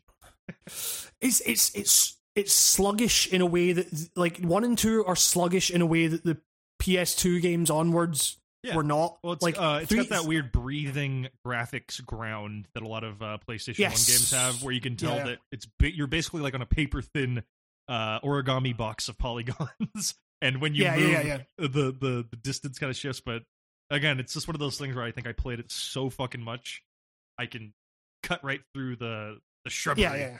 Because like I mean, like no question about it. They like 1 and 2 play comparatively dog shit compared to 3. Like if you're really putting them on a scale. But after that, it seems like it was basically Tony Hawk 3 with slightly nicer graphics for like 7 more games. Yes. And they added Cave Manning in 4. And Skitching in 3? Wait, was Cave Manning, that was... The hopping off your board shit was in 4, right? That was Underground, yeah. Was that where it started? I'm fairly sure. I thought you could get off in 4 too. No. What was the feature in 4? They had like the feature in 4 was an open level. Yes. With missions. So 4 was the kind of more open design and stuff. And skitching was when it started too. Skitching, they had spine transfers in 4. Double tap flips and grabs is also when that started, when you could do double kick flips. Right, okay. And the that was hidden combos is what they were called. They debuted in Tony Hawk's Pro Skater 3 as hidden combos, but then they were refined in 4 where every trick got doubles. I guess only the kick flips probably got doubles, and it was no. So you could do up to triple impossibles, heel flips, kick flips. You could do like a 540 shove it and stuff. Tony Hawk's Pro Skater 4 was the first game in the series to feature mammal animals. While most of them act as pedestrians, some of them may implement vehicle features. For example, hippo will cause hippo plant, lion will eat skater, and elephants can be sketched. Yep. That was the Wikipedia. His animals are that fucking sketching the elephant challenge was so fucking annoying. There's always animal feces in the Tony Hawk games. That's a reoccurring. Yes, it's the bull ring in 2. I missed the green bull poop in 2 that had money in it, because there's no more money that you can collect like that in the new ones. Now you just like get it like experience basically. Yeah, it's a stat point. Yeah. I'm kind of annoyed that I have to unlock like specific decks through like gaining a level in the remake. It's like, so, just let me pick the fucking decks I like. Like I'll like let me buy it with your in-game money, but like why are you locking my ability to buy it? Like it does like level 65 to have like a deck I had in junior high. Like why? Like that's the kind of stuff that we were talking about before with like the customization. Like it's not just the create a character; it's like the whole there was a customization framework been, like, locked down on hard in the customization. But so like the thing for me is that I feel like the customization options have been pared down as much as like the mechanics have been like. So the whole thing about this remake is that it's just pure. Like they basically said, okay, the goal structure from Tony Hawk's 1 and 2 with the mechanics from 3 and 4, they make for the purest Tony Hawk experience that you just get. You get in and out, and you just you get that pure fucking thrill of just moving around these levels with these mechanics. Like, and like I forgot what my point was. What were we saying? Like I just blanked there for a minute. But it's like oh, for fuck's sake. I just had a total, like, fucking brain fart. I don't know. What were you trying to... I don't really know what you're trying to... It was like what were we saying just a fucking second ago? I forgot too.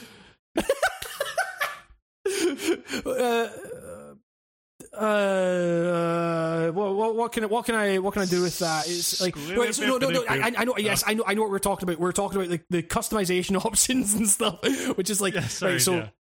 So they pared down all these like mechanics from the later games. It was like, okay, you don't need to get off your board. You don't need to do any of this other shit like Natus spinning or whatever. I kind of missed that. I missed that one. That was a personal favorite of mine from Thug 2. But the thing being that like I feel like that also extended to a lot of the features outside of the actual skating. Like weirdly, the Creator Park is probably more fully fleshed out than it ever has been in a game in Tony Hawk. But like the Create a Skater stuff has been dramatically pared down, and that's actually the weird part that like made me feel like it felt like a little bit cheap almost. It felt like that was the bit that I was like, oh, this feels a bit Robomodo to me. There's aspects of it that do feel a little like generic, I guess, or like, but I mean, there is some. It's less raunchy Tony Hawk too. It's very yes, yeah. It's very wholesome, which is kind of nice right now.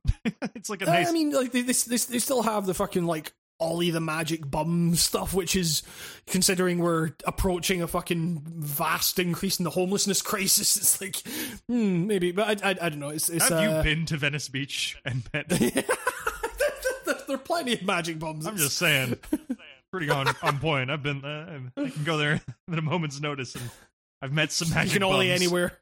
I've met some magic bums who have been ollied over. Also, that's a lovable so scampish. grim. That's a scampish character from the series. That's not just any bum. That's Ollie.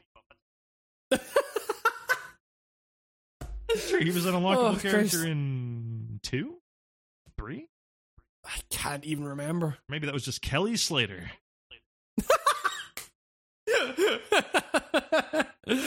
Oh, Chris. Oh man, I remember I played Pro Surfer. I only just played whichever one gave you like the demo. Yeah, exactly. Yeah, that was that 4 that gave you the because 3's demo was the Pro Snowboarder, and then 4 was Kelly Slater's Pro Surfer.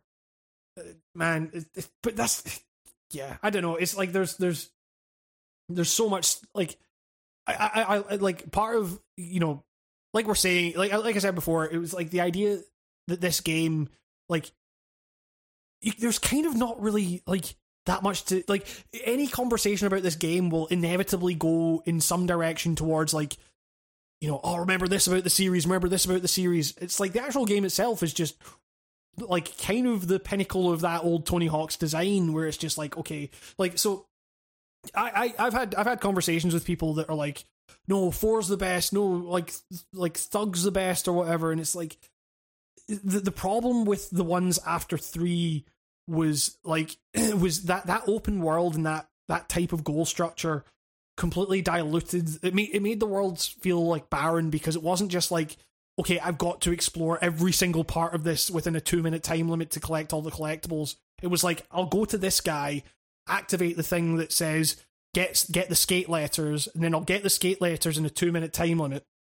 Then that'll end that goal. I'll go to another guy that will be like, get the high score here, and I'll do that within a 2-minute time limit. And it's like, without that kind of drive to really like go and search every single corner of these levels, well, it just made the reset too, right? And that one you could just you just start retrying, then it would put you from the same spot. From that same goal, and they had an interesting workaround with that in Thug 1, which was that you could just go to the menu and select which goal you wanted to do, and it would transport you there. Yeah, but that had the weird side effect of being like, I spent a lot of my time in that game just in the menu, because a lot of the goals were so quick that it was just like, okay, I didn't know about that until like 2 years playing that game, so I always I always skated to the spots. I don't know. Thug 1 I like a lot more than 4. Thug 1 might be like in my top 3. Actually, like 3, Tony Hawk's Pro Skater 3 is great in terms of like levels, and that's when it got the polish perfect. Sure. Thug had some too. And also, Thug was old enough to actually get nostalgic about the older Tony Hawks, so you could like play some of the levels that are now in 1 and 2 in this. And I like it's weird. Like I sometimes associate School 2 with Tony Hawk's Underground because that was unlockable in there. And I'm like, oh, why do they have a Thug level? Oh, wait a minute. And yeah, this is it's a very nostalgic series in general. I'm like remembering as I play it, I'm like, oh, it's always been kind of self-referential. Yeah, totally. Yes. You know what's weird? Why is Bam not on the picture of Tony Hawk's Pro Skate Underground 2 in the hangar? What's going on there? Like, I'm trying to think like a legal reason why that would be done. Like, it's. I mean, did he just not sign off on his likeness being used or something? Doesn't fucking like Activision own it? I don't know. It's feels like he wouldn't say anything. Like I feel like Bam Margera wouldn't be like, "Don't put me in your game." Like it seems like a very. I don't know, the way Bam Margera has been the last couple of years. He's been doing better recently. I think like he's been a lot cleaner. Good. I'm very glad to hear that. Probably the quarantine probably did some good for Bam Margera, so he doesn't have to be out and about going to bars, which is apparently a huge problem. It was like fans coming up and wanting to drink with Bam Margera, which is a whole fucking crazy existential thing in itself. But yeah, you can't attend Fuckface Unstoppable practices or whatever the fuck his band was called. Is this the end of Narkill? Oh, wait, was that? No, wait, that wasn't a band. That was like a vehicle. Yeah. Oh man, but yeah, like I don't know, like that was a really weird thing about this thing. Like I remember seeing it bugs me. It really bugs me. Like, yeah. And also, for you nerds going, oh, they took him out of the game. He wasn't in 1 and 2. You fucking posers. So yeah, exactly. Out of here with that. Also, Rodney Mullen debuted in 2. You weirdos, not 1. I see you out there spreading this misinformation. That's been a really weird thing as well. Has been seeing the amount of people, like, I feel like a real dick doing it, partially because like there's probably stuff in this that I've said that might be wrong as well. There's stuff I'm not sure of, but there's been so many people like saying outright. I've seen people on podcasts talking about, oh yeah, they got Jack Black in to revoice Officer Dick. Revoice. I'm like, wait, what? He was never in fucking Officer Dick was just like a goofy character model. I don't even think he had a voice. Yeah. Exactly, Can I just say that was spoilers for? Oh no, it's not spoilers because Jack Black on Jablinski Games literally spotlighted. I was actually about to say I had that completely spoiler free, so I unlocked Officer Dick, and I knew Officer Dick was in the game because the challenge tells you, and there's a little picture. But from the tiny picture of his character model, I had no idea. I was like, I was like, okay, they've made Officer Dick have like a mullet for some reason. And I unlocked it, and that's fucking Jack Black, and it was the funniest fucking thing ever. It was so good. Yeah, and also the alien. Yes, the Roswell alien. Yeah, and the Ripper. This is the wildest thing. I care way more about this than the fucking Last of Us spoiler that I spouted, about half an hour ago. To be fair, the game literally, if you go to the challenges, the game will tell you exactly. Yeah, exactly. Yeah, for sure. Yeah, I don't know, but it's like, this whole game is just like, it feels. I mean, like I say, I 100%ed it in a day, and I'm still constantly loading it up. Like, the speedrun feature in this game is the best thing they could have possibly introduced. Like, the amount of time I've spent in that speedrun mode is astonishing. It's like, actually finding myself placing surprisingly high in a lot of these things. I'm like, yeah. Wait, I'm a fucking mad Tony Hawk freak. I mean, they're like live leaderboards, so we've probably like dripped down. But like, I was in top 500 for like a lot of stuff. Oh yeah. At the beginning, anyway, I was like the day that game came out, I was like top 50 Tony Hawk player in the world. I was like, what the fuck? I was in the top 50 on the mall for like 5 minutes when I played it. That's because no one fucking wants to play the mall. Yeah, the mall sucks. That's so right. So this is an interesting thing as well. They did not, outside of aesthetic changes, they did not change what maps were in this game at all. I kind of like that because you're getting the good. It's pulling no punches with your nostalgia. Like, fuck Downhill Jam. Yeah. Downhill Jam still fucking sucks. I can't believe that level got its own video game.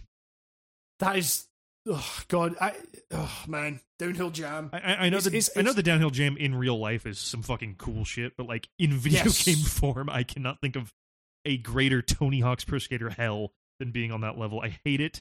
It was where most of my rage was coming from in this playthrough. Like, yeah, when I was trying to just like complete stuff and just the awkward physics of those weird. It's a diagonal fucking sloped level. Weird ramps, and you have to cross these huge chasms, and it's kind of an early level too, so a lot of your stats aren't even good enough to like beat the fucking challenges. So you're kind of like get wedged on that level for a bit if you don't know what you're doing.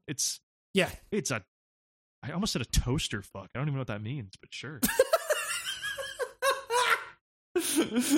but at least now they have the Tony Hawk 3 movement model, and they have the thing that was weirdly introduced in the other Tony Hawk 1 and 2 remaster by Robomodo, which was when you got to the bottom, you just looked back round to the top. Because in the first, when you played Downhill Jam in the original, and when you get to and Mall as well, the most frustrating thing was end of session.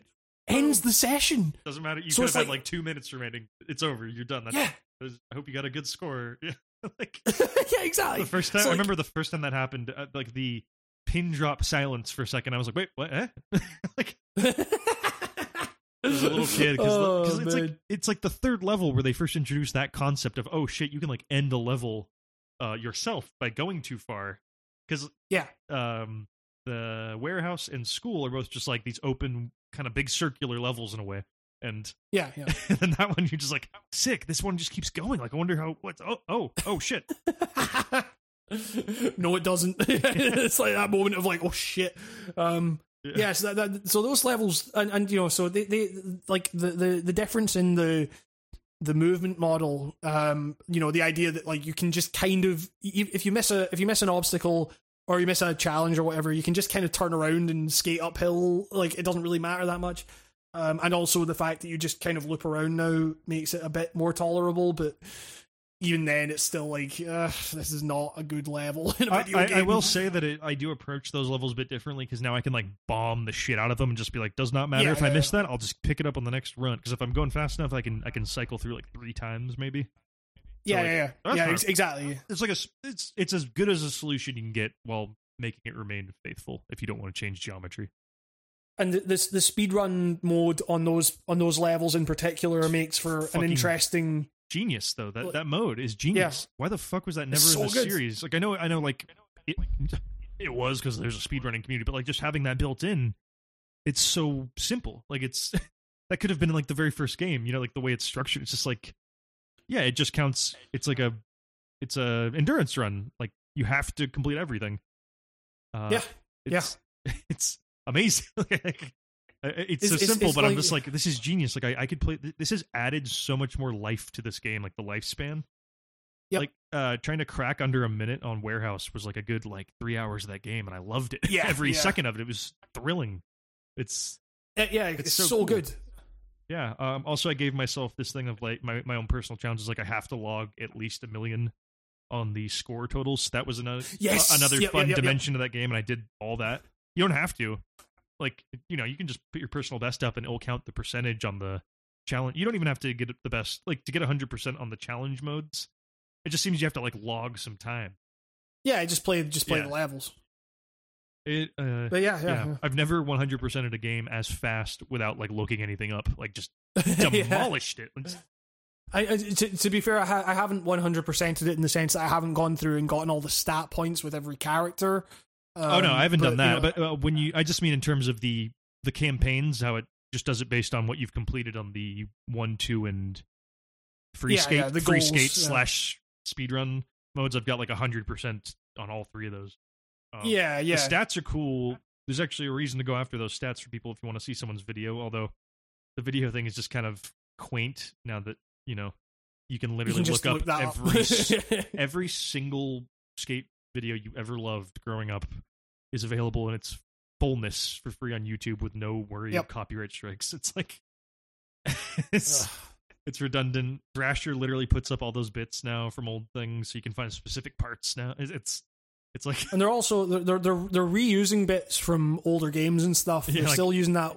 Well, it's because like Chad Muska hasn't fucking skated. Like Chad Muska just started skating again like this month. I'm not even kidding. I follow him on Instagram. He's like, time to start skating again. He's like did like a weird shitty kickflip. You can tell he hasn't done it in like 10 years. And yeah, like some of those people haven't like done footage in a while, so you have this big blown up 4x3. Oh man, can they get some better? I feel bad for Alyssa Steamer. They keep getting all this footage of her just like eating shit. You can tell it's modern because like the lens is all crisp and clear. And yeah, exactly. Yeah. Like sometimes it's just.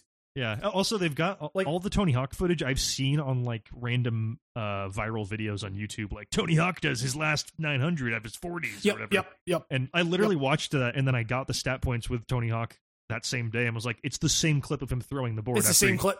I'm like, it's the exact same clip, and he almost hits that lady in the background, and he doesn't notice. Yeah, it's just okay. Now it's soundtracked by Gorilla Radio. Yeah, which is weird because he clearly said in an interview I read that his favorite song on the soundtrack is "No Cigar." So you're doing a disservice to Mr. Hawk.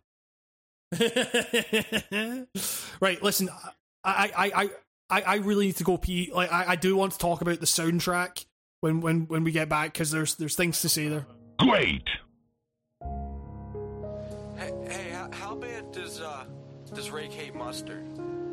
This is Rake's mom, and she said that I wouldn't be able to have children in my future. The soundtrack. Soundtrack, yeah. Yeah. It's great. It's really good. So like what's new on it? Quite a few things, and some of the new stuff is like old songs, like like the Tribe Called Quest song on there. That was not on, but that's just like a new addition. Like that song like feels like it was always there. Yeah, like that's a great fucking song. Everyone knows that song. I'm looking at the list. Yeah. So the thing that really that stuck out to me in the demo was like weirdly this game has gotten me on a fucking Billy Talent like I don't even know who that is. Who's Billy Talent? No, Billy Talent. Not like Billy Idol's son. What is that? No, it was they did Red Flag. Like fuck. What else did they do? Try Honesty. I've never heard of this. You've never heard Billy Talent? I've never heard of the talented Billy. I've never. That is wild to me, dude. I'm like a musical goon, dude. I like miss a lot of shit. I don't know. I just thought they were like one like that was they were the kind of band that was like in the early to mid 2000s. All my kind of like emo friends were listening to. Oh no.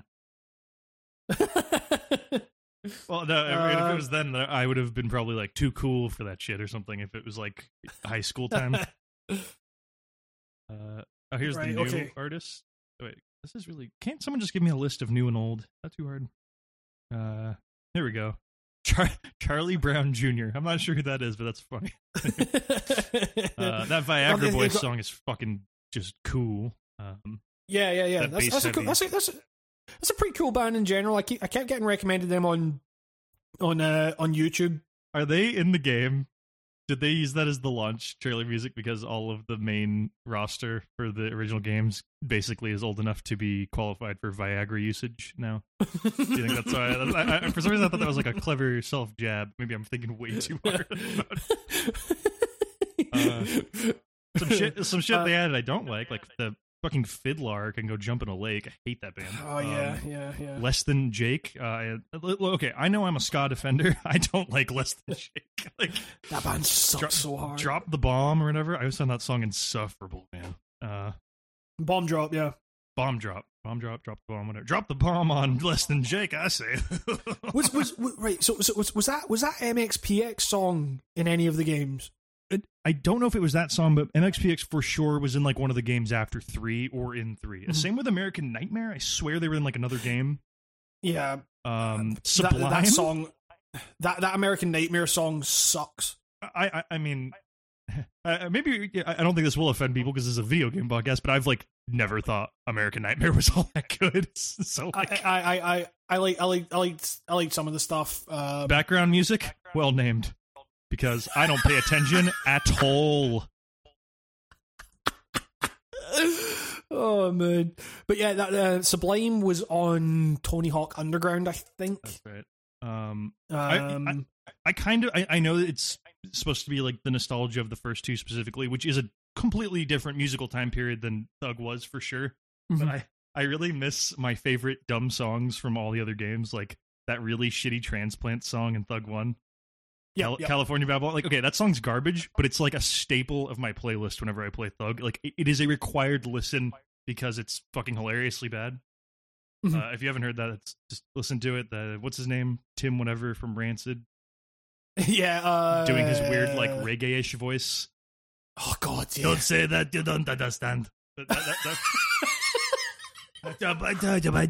take California Babylon. Like it's the worst. Oh god, it's so bad, but it's like the greatest. I've so always found funny. myself missing those songs, and for some reason I kept hearing that song in my head. Well, maybe I'm just going insane, and that's also a possibility.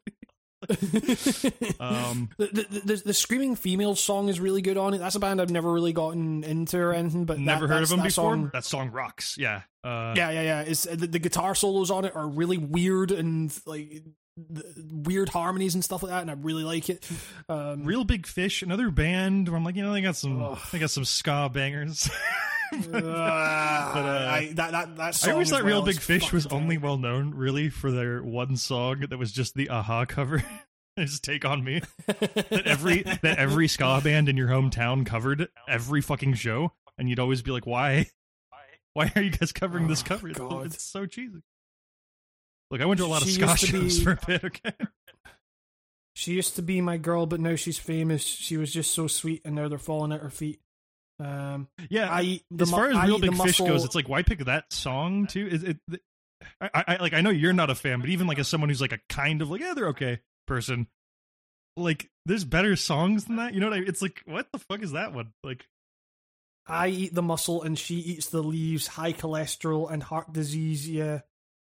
I got the measles and she got the mumps. I'm sick of waiting by the door in case she comes home.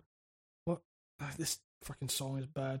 You hear the band Junk Bunny? They, for some reason, just sound like a band trying as hard as they can to be like Tom DeLonge vocal-fronted Blink-182. Right. To the point where I just kind of start skipping it because I'm like, if I wanted to hear this, I'd listen to Blink-182. There's another band that I think is sick, and I can't remember like the song I heard. Pew, pew, pew, pew. You know, that band. Mid-20s Skateboarder might be the greatest, most realistic for me song ever. Like, I love it. I was like, man, this is real. This shit. Yeah, I hope I don't get hurt because you don't bounce back, isn't it? You don't really bounce back. Worrying about my knees is a new thing. I feel like it's really like me and Tony Hawk. We've aged in different ways. Like we both have to worry about our knees now, but for different reasons. He's probably got better knees than me for all the falls he's taken, but yeah, it's like I get that. Yeah, he's built up calluses on his knees that basically turn him into like an action figure that's not posable. Zebrahead is in this. I always forget about that band. Yes, yep. Oh man, that Atari song I swear was in one of the other Tony Hawk games. That's another band where I'm just like, surely that was in there, but the song itself sounds too weirdly modern for that. Ataris are one of those bands that like bounces back and forth from like being a thing to not being a thing. I believe they're a Santa Barbara band, so shout out to the Ataris, bro. Oh no, sorry, they're from Indiana. Oh no, you know what it is? Their famous album, you know, that one I can remember, was like recorded in SB, and SB takes weird ownership over the Ataris, and they always play shows there, and I've never met someone who's like, yeah, my favorite band's the Ataris, because they're very beige. It's like, was that not the one where like the guy had that freak out on stage and threw his guitar at the drummer who was drunk or something like that? And I'm trying to remember. That could have been Waves. It sounds like something Waves would have done. There's a lot of bands that could apply to. Sounds like a Fiddler move, dude. I fucking hate Fiddler. Fucking trust fund punk fucking power anthems. Get the fuck out of here.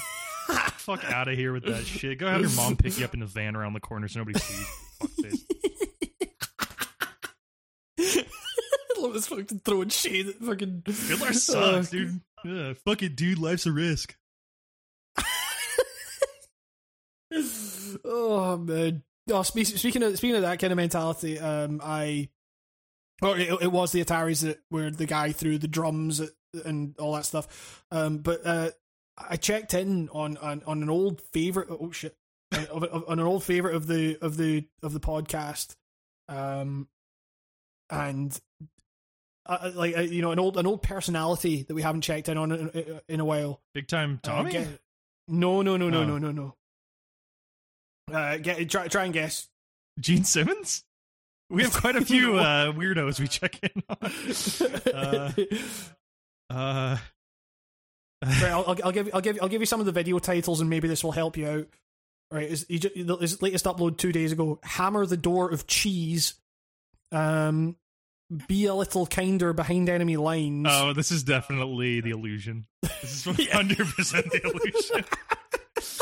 I didn't know about on the cheese it could have been 50-50, but that one about behind enemy lines is such a thing he'd say. Remember to not forget. Police the why. I gotta be honest, I was kind of afraid to check in on him after COVID because I feel like he'd be one of those. It's not real, man. It's also the problem with checking in on him now is that he mainly does like huge live streams that are like an hour long. It's not the kind of bite-sized chunks. So he's still open it all with "Whoa, it's the illusion, man." So in case you don't know, this is Hamish Patterson, High Frequency Tribe on Job YouTube. Walk Off Monday, a classic, dude. The one where it's like he got a job and the guy, the supervisor showed up like 10 minutes on time late. or was it 10 minutes late? Because I was thinking it was like he showed up early, like Hamish showed up early. 7 and o'clock. the guy Means 7 o'clock. And then he just walked up. Like I gotta set up all my tools, man. And the guy was just like, "No, it's really not that big deal. It is a big deal." He just quit his job like the same day he got it. Like, what the fuck? One of the greatest comment sections because the debates going down in there are legendary. over if this dude was like in the right quitting his job the way he does, like, hey, no, but he did it in such a hilarious way that nobody wins. Oh man, his anti-job stuff is my favorite content. It's so good. He has quite a few. His video titles are just the best. It's like he's got what's he got? Yeah, police the why, bike ride to free LSD via rattlesnake. I don't need that. Whoa. that is whoa. I'm really bummed he wasn't a play like a secret character. Tony Hawkins.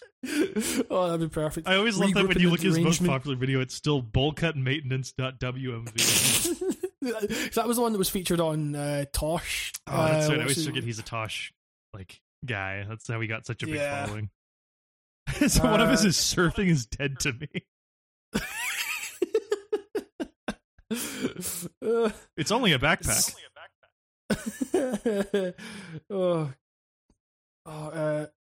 Public service announcement. Bury your $H T, please.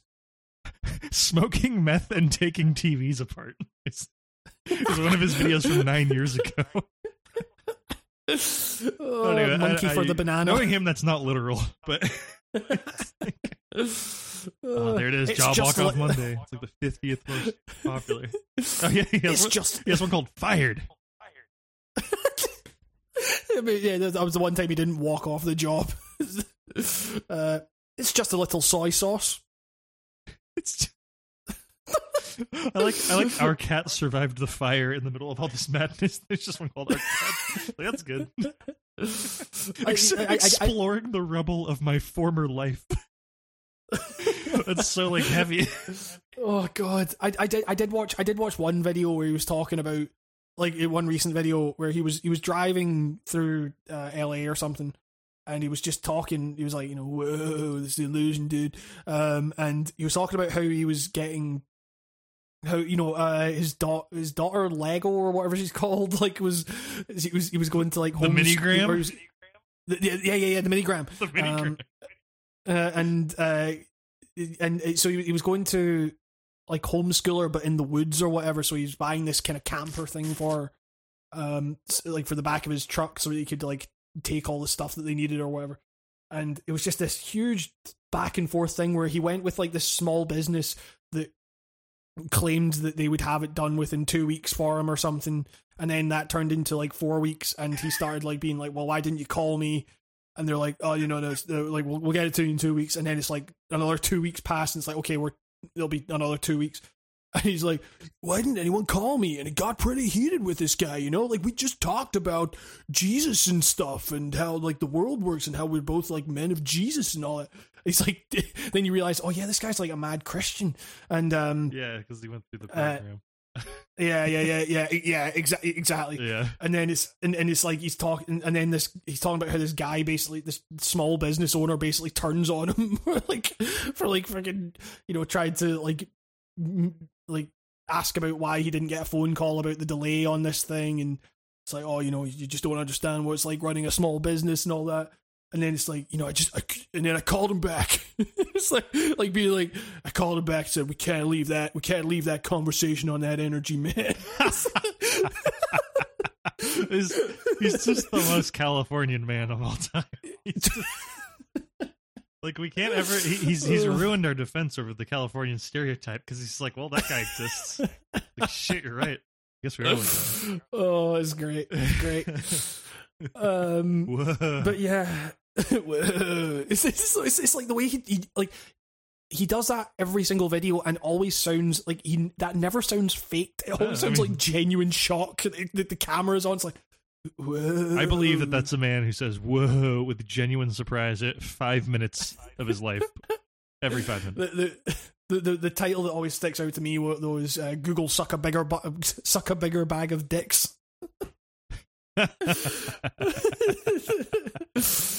Oh, fucking hell.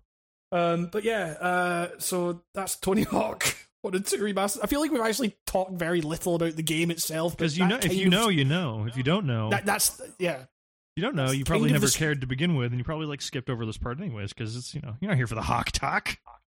That's I don't know what yeah, you've got to, when you're editing this, you've got to find like a sting or something like that. I'll just use the 1 second clip of James Rolfe doing the bend in Iron Man.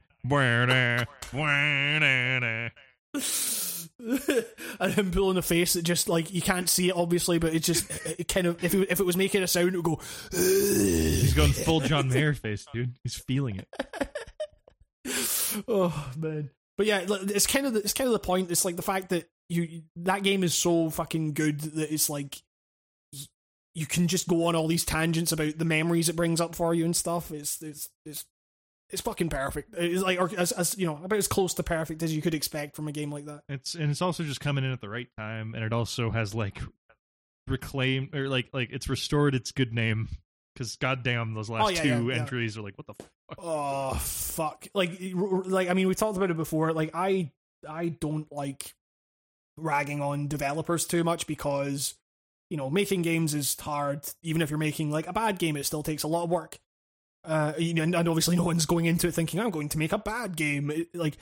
But Robomodo is like, they fully fucking drove that series into the fucking soil. I've always wondered why, though, because it's like Neversoft did all the hard shit for you guys. Like they nailed the move feel, like the way everything feels. Just keep it up. That's the thing.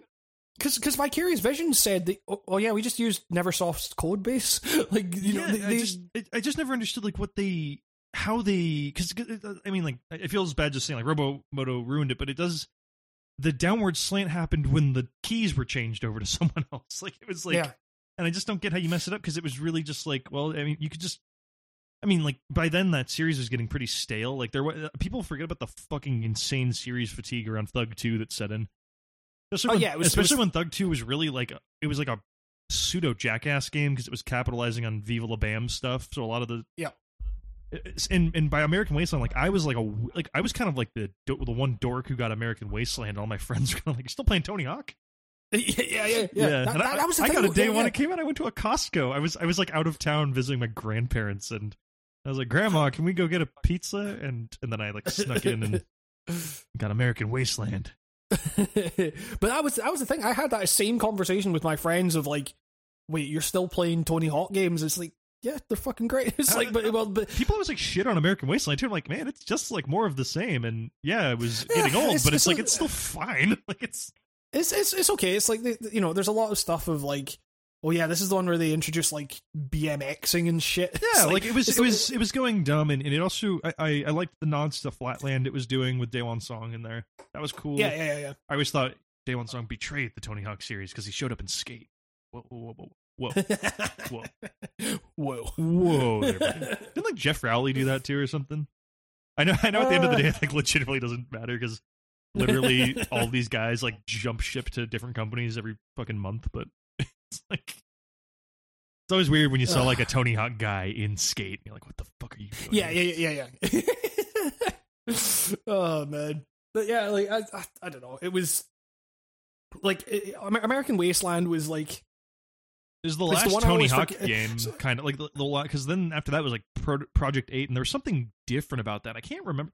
You know what's funny is playing this. I remember I've just been looking up the Tony Hawk games and kind of like reminiscing, just looking at the covers and be like, yeah, I remember that one. Good sleepovers associated with that one. And then I look at Project 8, and my only memory of Project 8 is playing this bizarre fucking. I think it was the suburb. It looked like the suburbs level of in 4, the one with the pumpkins. Remember that one? Yes, there was a level in 4 with like a haunted house. That's 3. And I swear to God, it was 3. And I swear to God, I played a level that was like basically that level, but it looked all shiny because it was on the 360. Like your favorite, your PS3 graphics. But it was that level. And I remember playing Project 8 at a GameStop kiosk, and it wasn't a demo. It was just one of those ones where they just put the disc in and just kind of left it on and let people do whatever the fuck. And I was just doing some free Skate. It was very sleepy in there, so I had like plenty of time to kind of fuck about and really get to know it. And I just remember kind of being like, something's wrong, and I don't know what's wrong. Like the controller feels funny or something. And I just remember like kind of walking away going like, I guess I just don't like the new Tony Hawk games. And I just like never thought about Project 8 again. But now I'm like curious, like, what the fuck is Project 8? Project 8 is like, so it's weird because you had the Underground games and you had American Wasteland, which were kind of just introducing all this new stuff. And like kind of weirdly, Project 8 at the time, I remember thinking this feels like a bit more of like a return to basics in a weird way. Yeah, but it felt heavier. It was heavier than the other Tony Hawk games I remember. It wasn't like Skate. Like it definitely, and it was pre-Skate too. We had no concept of a game like Skate yet. Like people forget that like you couldn't really conceive of a skateboarding game that wasn't Tony Hawk before Skate showed up. Skate was like, holy shit! Like I remember like playing Skate for the first time, being like, this is like, it doesn't matter. This doesn't blow Tony Hawk in the water. It's like there can be different skating games, but it wasn't that. It was like something with the. Was there something about like focusing on flipping your board hyper precisely? Was that it? That was Nail the Trick. Yep. What the fuck was that? It's just a weird thing for Tony Hawk to do. So Nail the Trick was when you went into the air and you pressed in both the analog sticks and you then it went to that slow-mo mode where you would then like flick your analog sticks in different ways to control each of your feet, which would do a different flip trick or whatever. And it's like you could do like crazy stuff, like you could flip the board over, and then while the trucks were still facing up, you could do like a kind of weird shove it motion or something like that. That's kind of cool, but it just seems like kind of like not what Tony Hawk's about. That's the thing. It's like there's a reason that's not in the recent remake or whatever.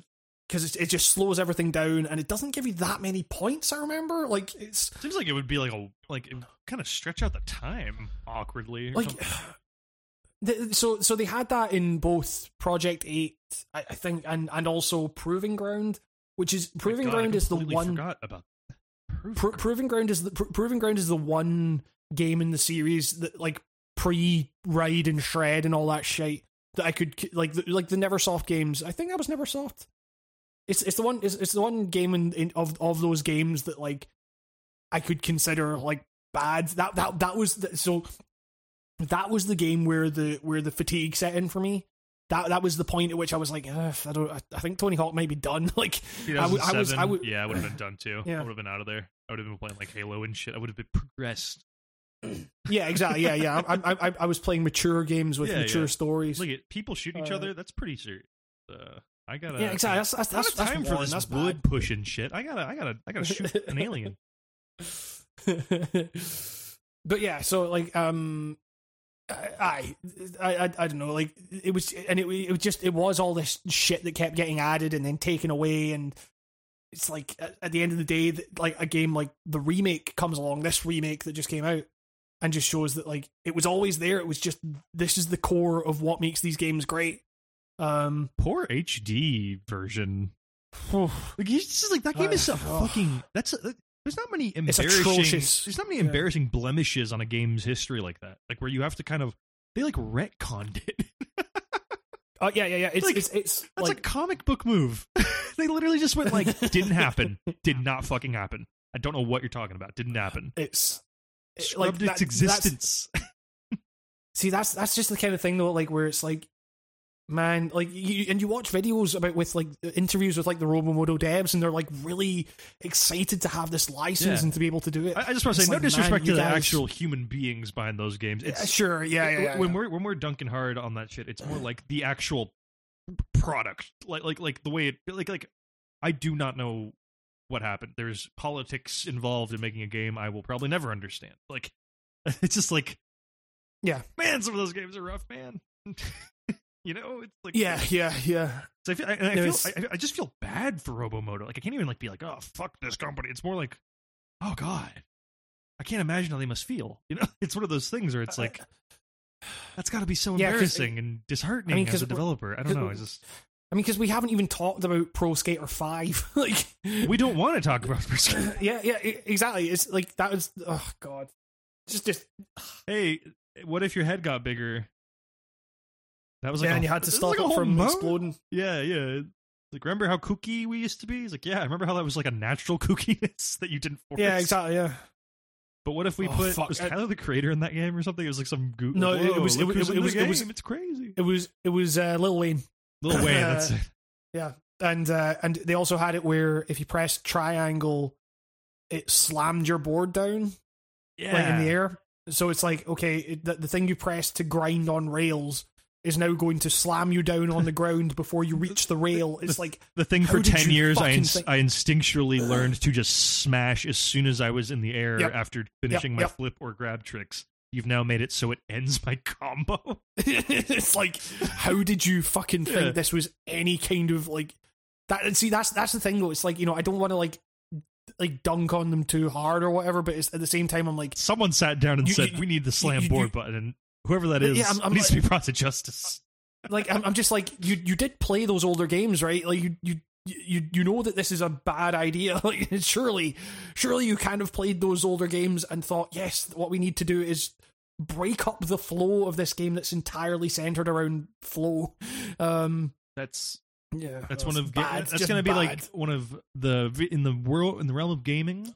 That's a Sasquatch. We're never going to know why, or if it really like what's going on. What the hell were they thinking with the slam button?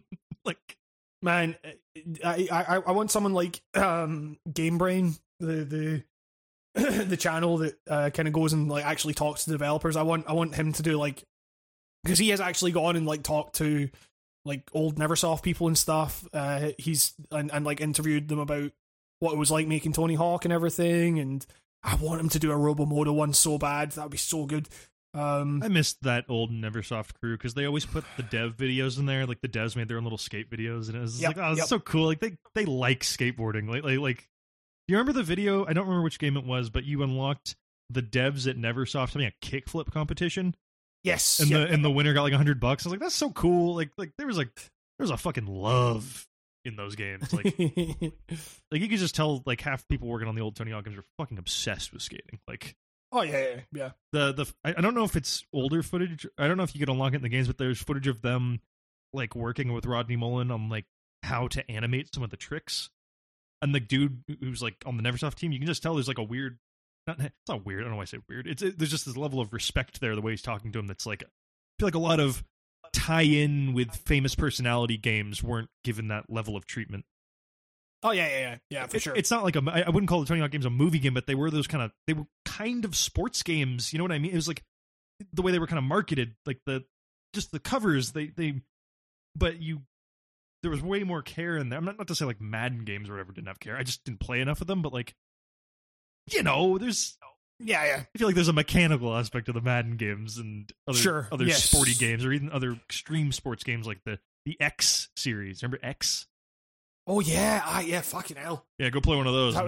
You can realize how much good Tony Hawk did for like how games feel.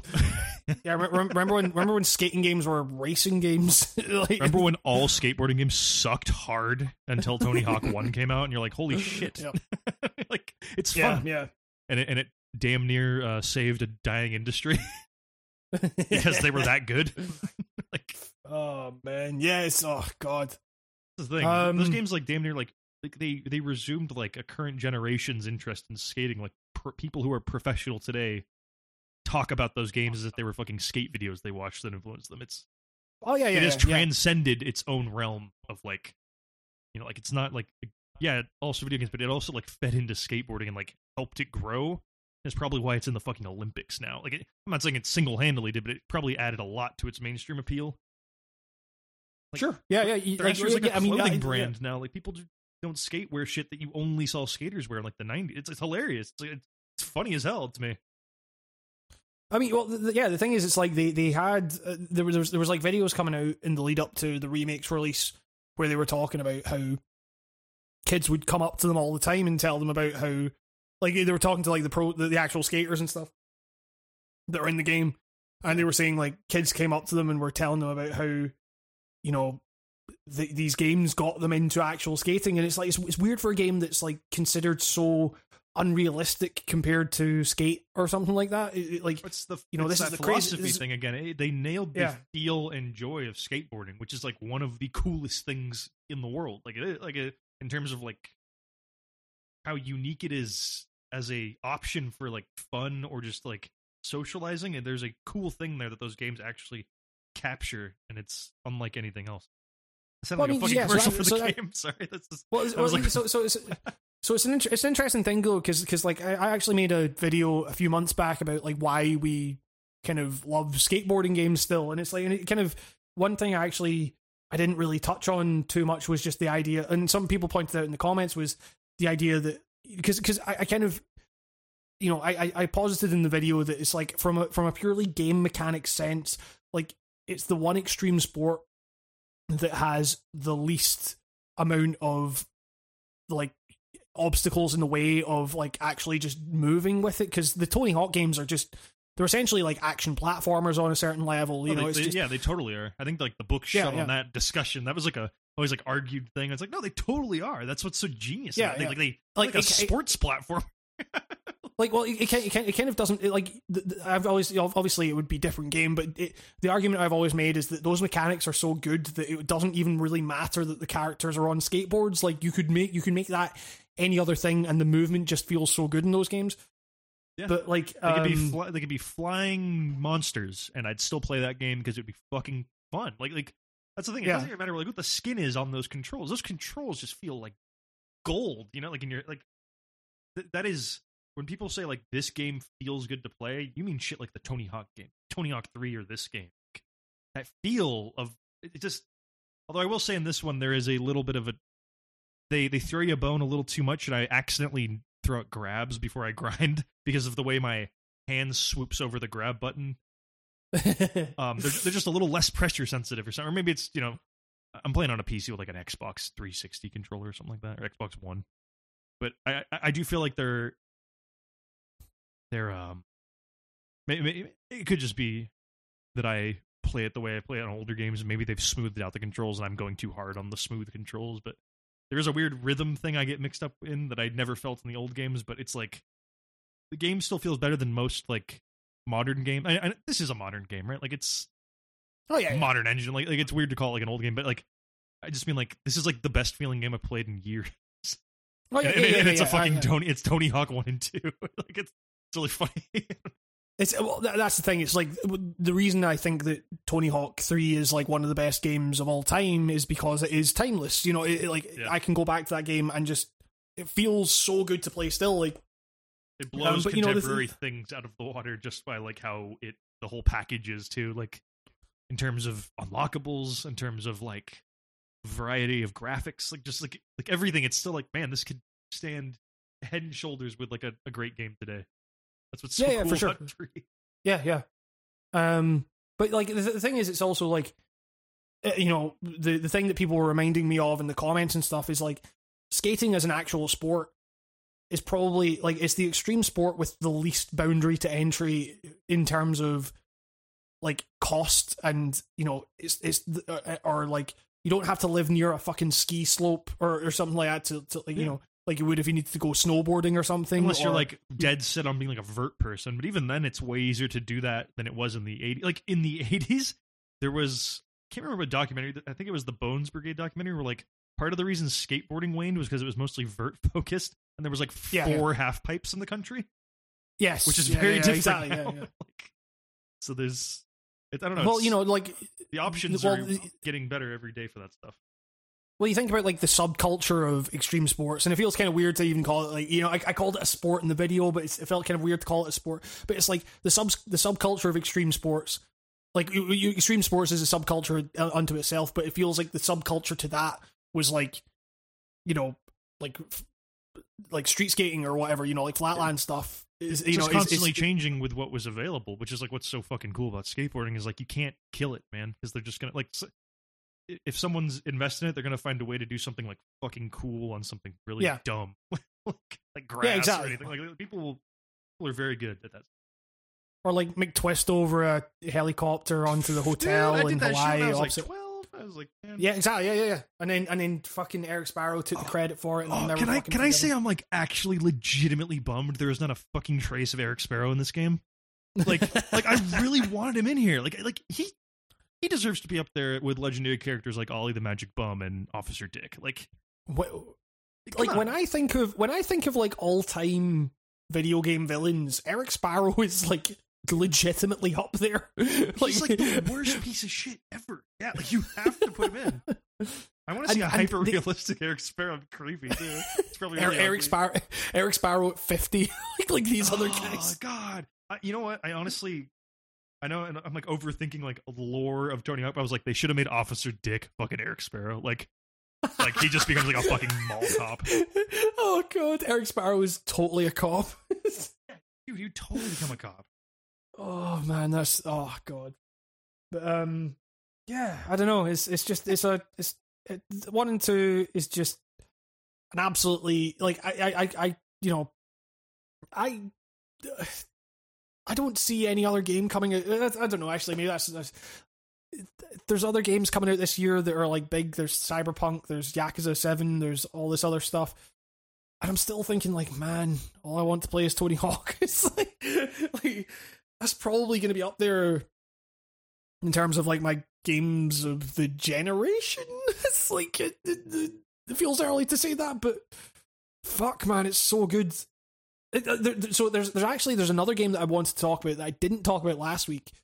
That kind of has a similar vibe to it. It's not anywhere near the level of like, like it's not doing the same thing for me, but it's a similar kind of very simple movement focused game.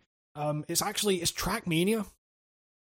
The new Trackmania that came out, which has all sorts of kind of controversy surrounding it in terms of the payment model and all that shit. That I still play that new Trackmania. It serves exactly the same purpose as Trackmania 2 Stadium did, or like Canyon or anything like that. Like, for those that don't know, like I did a video on it which fucking got way more views than I ever expected it to. It was just saying that Trackmania should probably be a bigger game than it is, and it's like it is the purest form of time trial racing that you can get, and it has this whole weird fucking like community thing to it that, all these created levels and this weird fucking crap aesthetic to it, which is great. It's like, it's so hard to describe like what Trackmania actually is, but it's like, feels like a weird like somehow it's like being actually developed by the community game. Like it feels like a game where like there's no person behind it. It's just like a group effort of people adding shit like that. it always felt like a weird like this is kind of doing a disservice. It always felt like it was kind of this crazy thing that a community had like held together with duct tape, but it was awesome. Yeah. Like it's hard. Well, it's hard without like playing it to tell you like how it feels, but that game feels so like janky, but it's not janky because you can. It's weird. It's weird. Like nothing quite like Trackmania.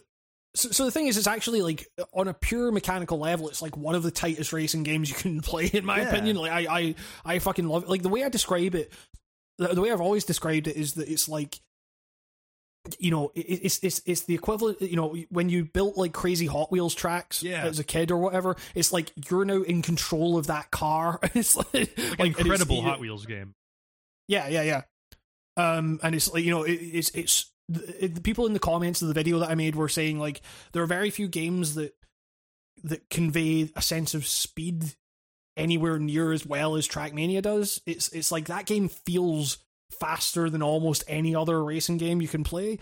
But it's so kind of like, it's so focused on just like you it's the same kind of thing with like the speedrun thing in Tony Hawk, where it's just like, okay, the movement is so good in this game that you just want to optimize it in every single way you can. Yeah.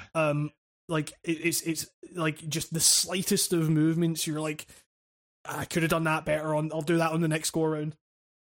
If you never fancied yourself like a speedrunning type, you should try like shaving off your times on Trackmania and you'll like get the bug. Yeah. It's like really addicting. Yeah, for sure. Like, because I am not a speedrunner, like, by my nature, but Trackmania is a game that I play a ridiculous amount of. And you know, like the thing is with this game, it's like, you know, it's more Trackmania. Like, but the thing is, like, what you're saying there about like how it feels like the community is like holding that game together. That is in my video, I was talking about like, okay, Trackmania should be fucking huge, but here's why it isn't, and it's precisely because the developers and the publisher seem to just not give a flying fuck about any kind of like marketing or presentation or like any like the user experience in just navigating those menus is some of the worst I have ever seen across games. It's like, okay, so I've got live versus solo. Where's the multiplayer? The training missions, the tutorials, like it doesn't explain anything about what you're actually doing in these tutorial levels and stuff.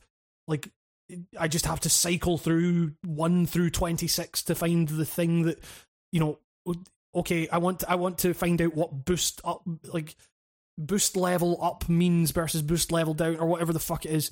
Boost reactor up versus boost reactor down. I just have to cycle through 1 to 26 to find the thing that explains that, and even then it doesn't explain it, it just kind of puts you in it and just like there's so much stuff with this where it's like infuriating. Like, why can't they just fix this side of it, and then you would have the ultimate fucking creator community driven like experience that would create all these fucking maps for you, and you would get to just experience this unbelievably pure, incredibly fast and like genuinely thrilling racing experience like forever, and it would just be great. But for some reason they just can't do that, and they were trying to message it as like, okay, it's free to play, but you pay a subscription, but it's not a monthly, it's like a yearly subscription, but so basically what they've done is that they've given you a fairly substantial demo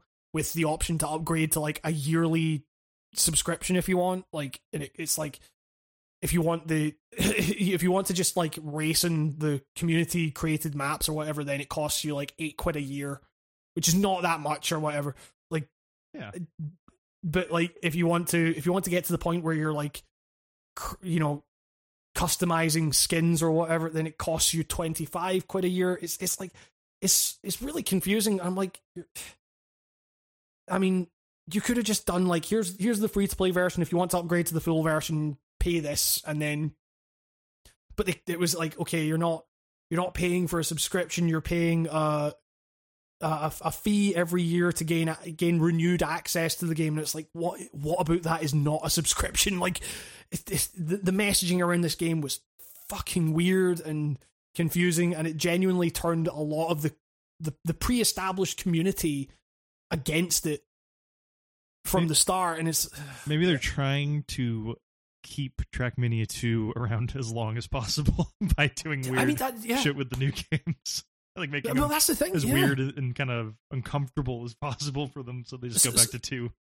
So like, well, the thing is, like, you know, I made that video and I went back and I played a lot of Trackmania across all of Trackmania, and like, just one of the hardest things to do in that video was like lay out the timeline of Trackmania releases, was because it was like, okay, so you had it was like Trackmania Nations Forever, which was like a bundle it was like a free to play. You can still play the free to play version of Trackmania Nations, which the Trackmania 2020 is a remake of, but then so they had the Trackmania Nations United. It was like United Forever or something like that.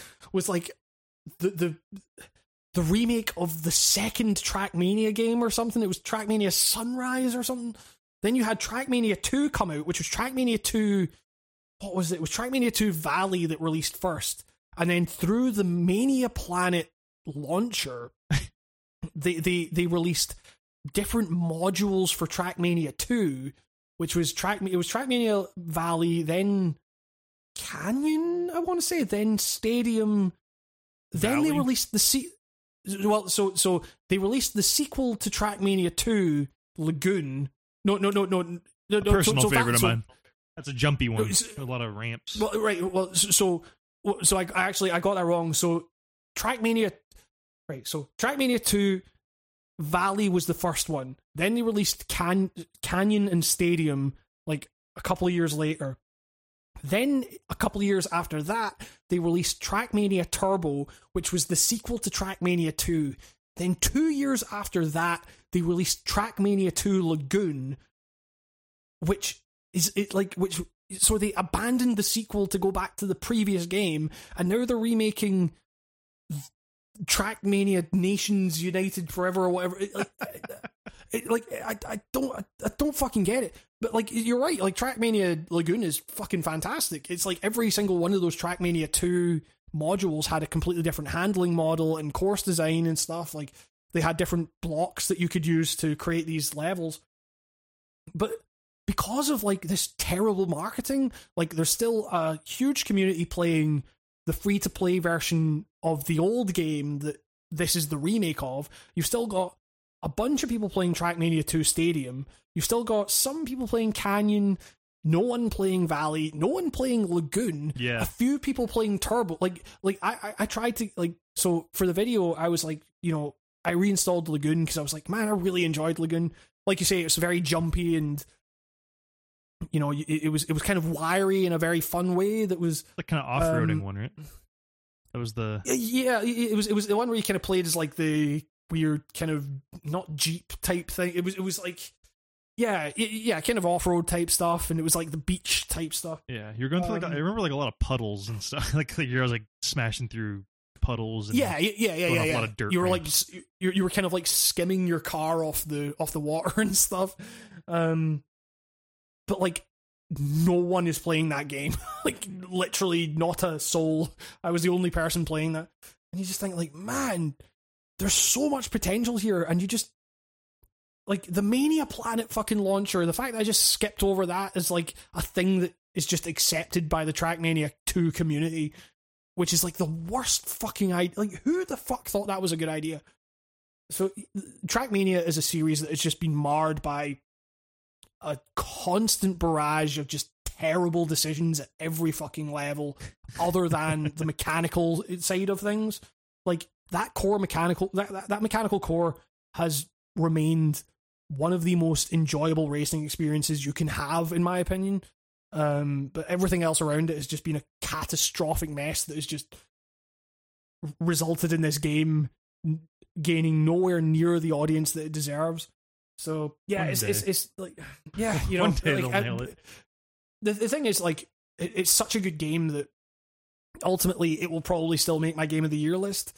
But yeah, there's so much stuff. I wish that Trackmania was bigger than it was, but also the weird it's stuff not be where it's cool like, then if a bunch of people. Yeah, it's like you hate to be that wank that's like, oh, I was into it before it was cool, but there's so much stuff. There's like there's a chaos to this fucking game's weirdness. Like you get Star Wars Metallica, the course that is both Star Wars and Metallica like themed with your running derpy Sonic.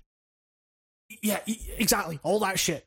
That's the stuff I love about Trackmania as well. And it's like, it's that constant push and pull between, I wish they would just fix the fucking UI elements of this.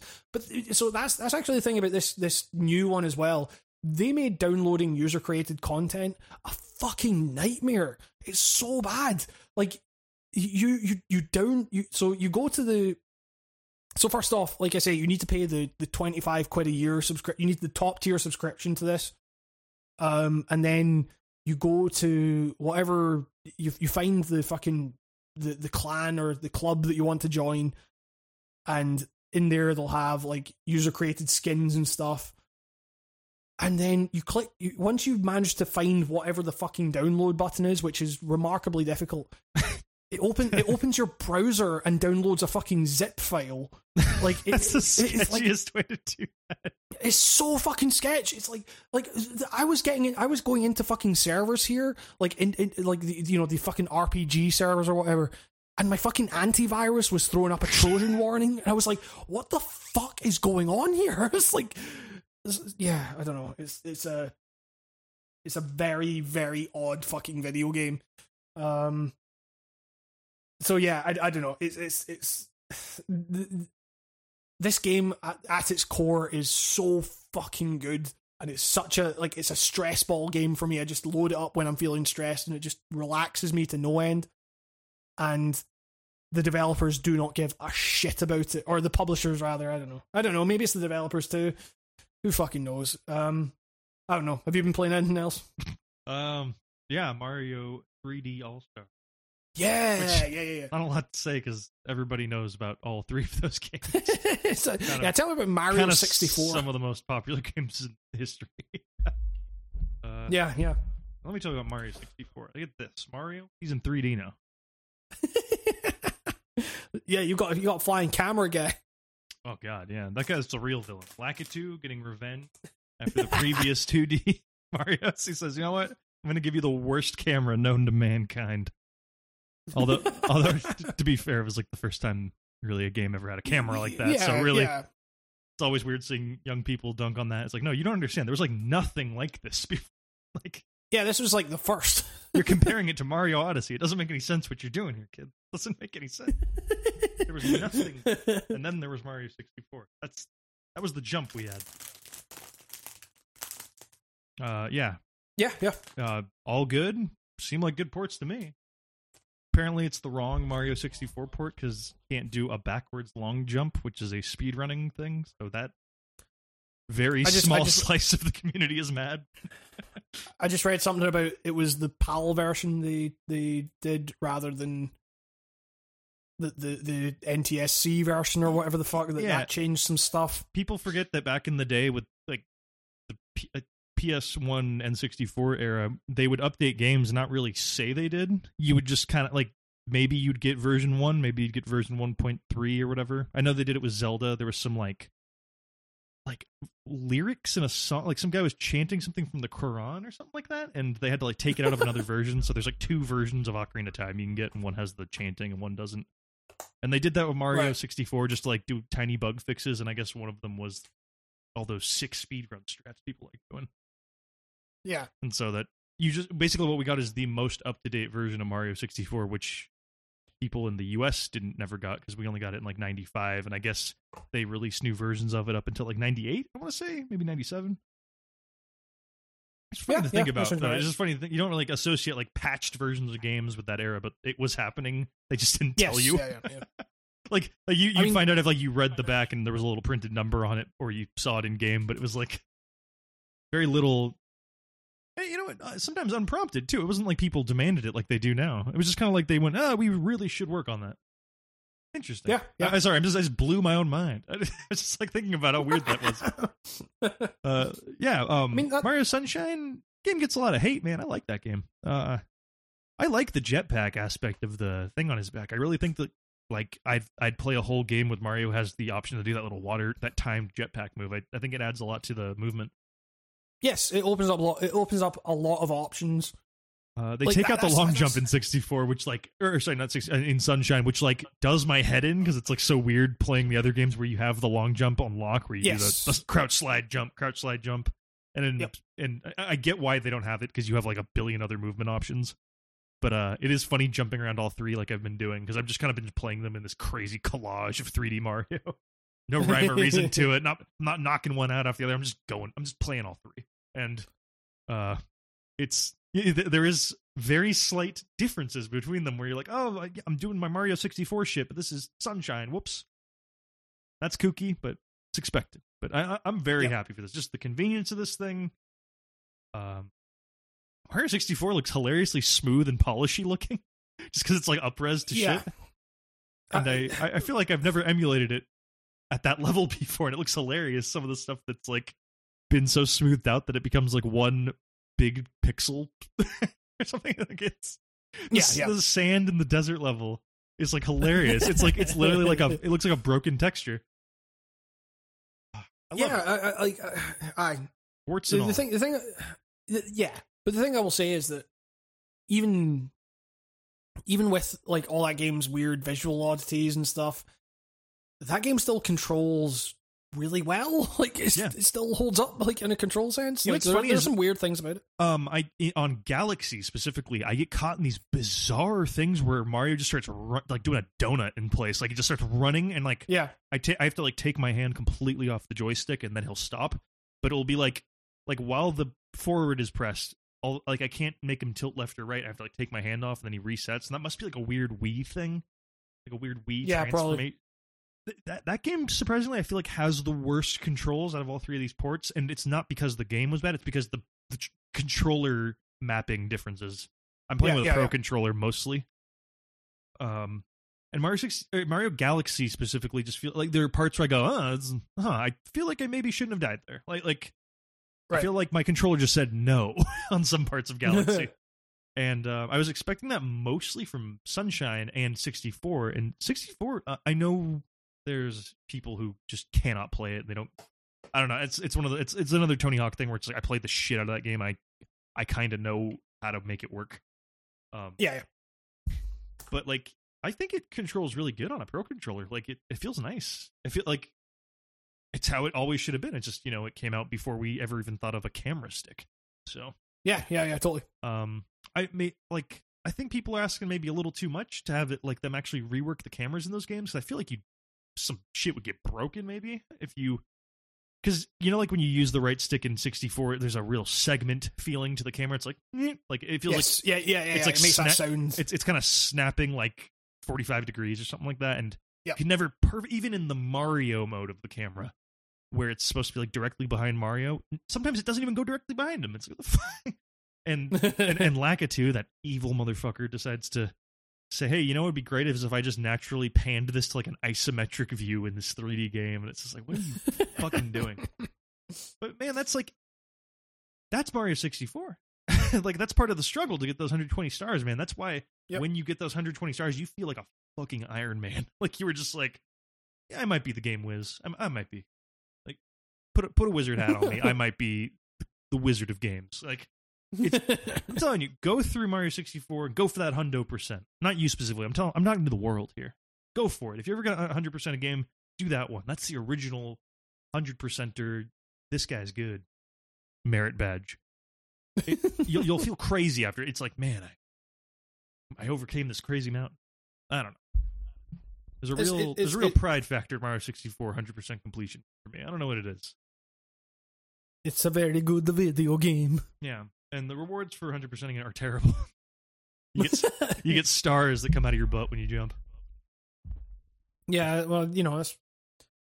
I thought that was pretty good. No, I'm joking. I mean, for the time, it was kind of sick. It was like, whoa. They permanently visually changed the game. I know World did it, but I couldn't 100% 2D Mario games until I was like adult. Oh yeah. That's some hard thinking for a little kid. But needless to say, go get the game because they've put a weird time limit on it, but also you've got like all the time in the world. Like you have 6 months to get it. Like people are kind of freaking out for no reason. I get from like a preservation standpoint, it's fucked up. But come on, hey, come here. It's Chappelle Nico. Come on, drop the facade.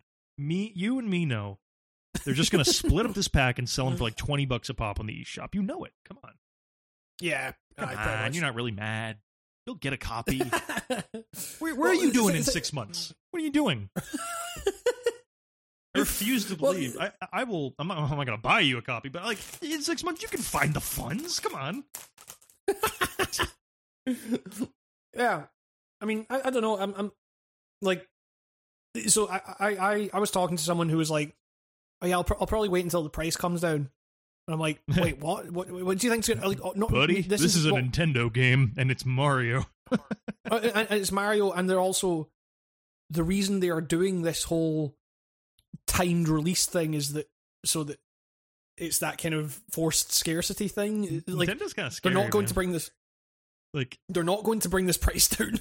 They're into some crazy like sci warfare, man. Like they act all kind of dumb sometimes. Like, oh, we don't know what we're doing. What's the internet? Oh, and then immediately they'll turn around and do this like genius, evil, snared marketing thing where it's like, you know, you fucking idiots are gonna buy this. You'd buy this for $100, you fucking pathetic people.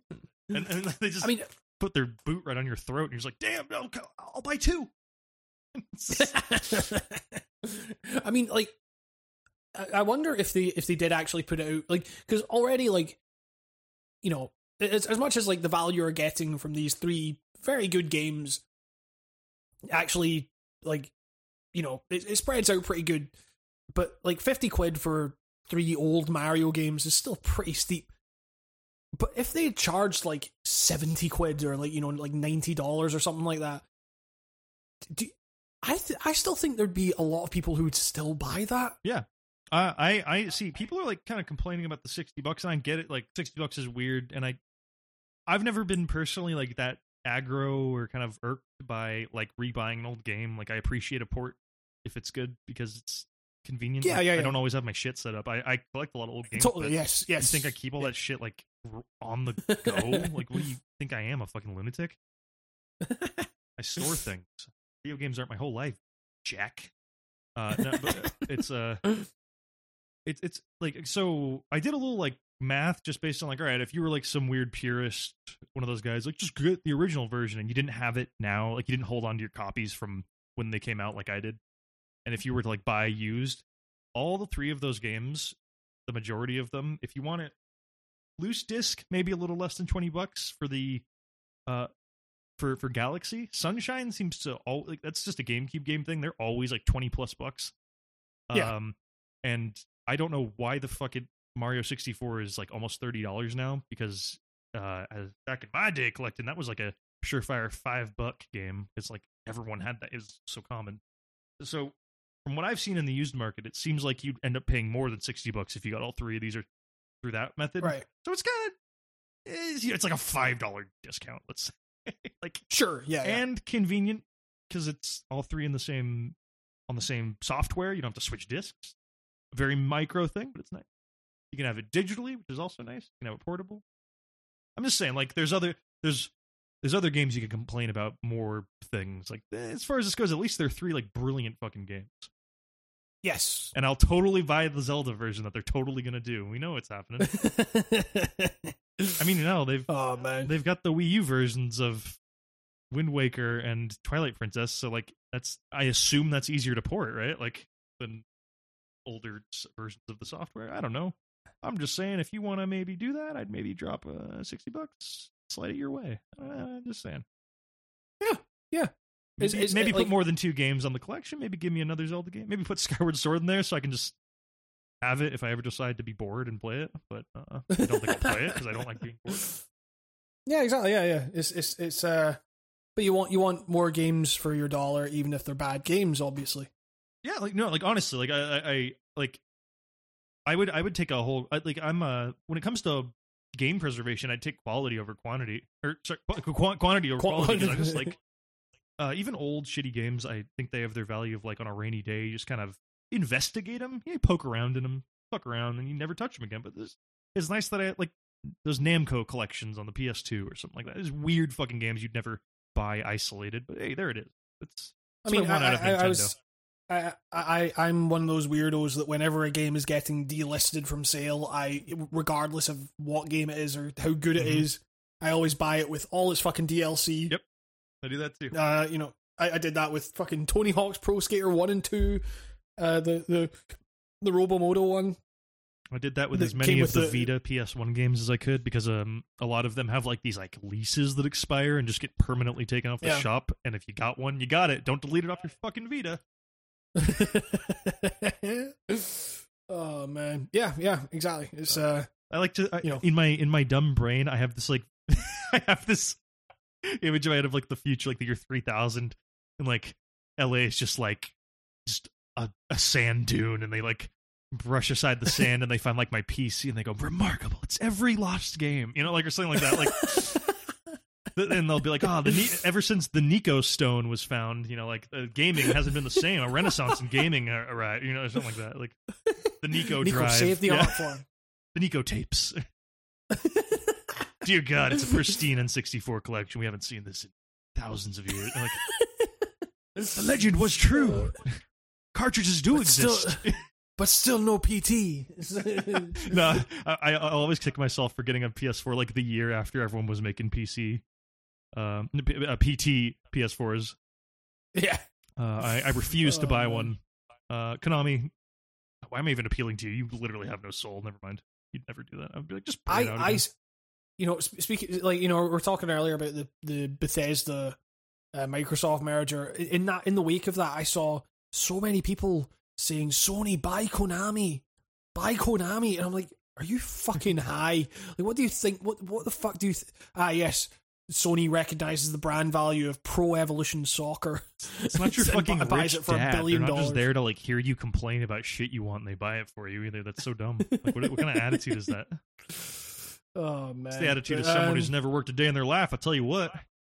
these dang sheltered kids. Oh, God dang sheltered kids. Get out of there. But speaking of older games that have just been re-released, I was playing a game yesterday that was just re-released that came out of fucking nowhere. It's an IO Interactive game. It's and it looks very much like Hitman. It's a game that I played the shit out of on PS2. It's called Shitman. It's called Shitman. I'm of course talking about the PS2 classic Freedom Fighters, which is a weird fucking game. So yeah, like I played so much of this fucking game growing up and stuff. I remembered basically none of it, and I tried emulating it at one point. It just didn't really take for some reason. Yeah, it's a hard one. And so they literally just announced it yesterday, like, okay, we're re-releasing Freedom Fighters today. And it was like, you know, it was one of those games that I always kind of had a weird like hankering to try out again. So for those that don't know, Freedom Fighters is a third-person shooter with like kind of, you know, kind of strategy. It's not really strategy. It's just like you gain charisma through. I mean, I guess to explain. So the plot of this game is fucking wild, and it's wild that they thought to like re-release this in this current time or whatever, when international tensions are so high. This is a game where, you know, it's like an alternate history type thing where certain things have happened differently, like nuclear bombs have dropped on different nations, and different nations are invading other nations and stuff.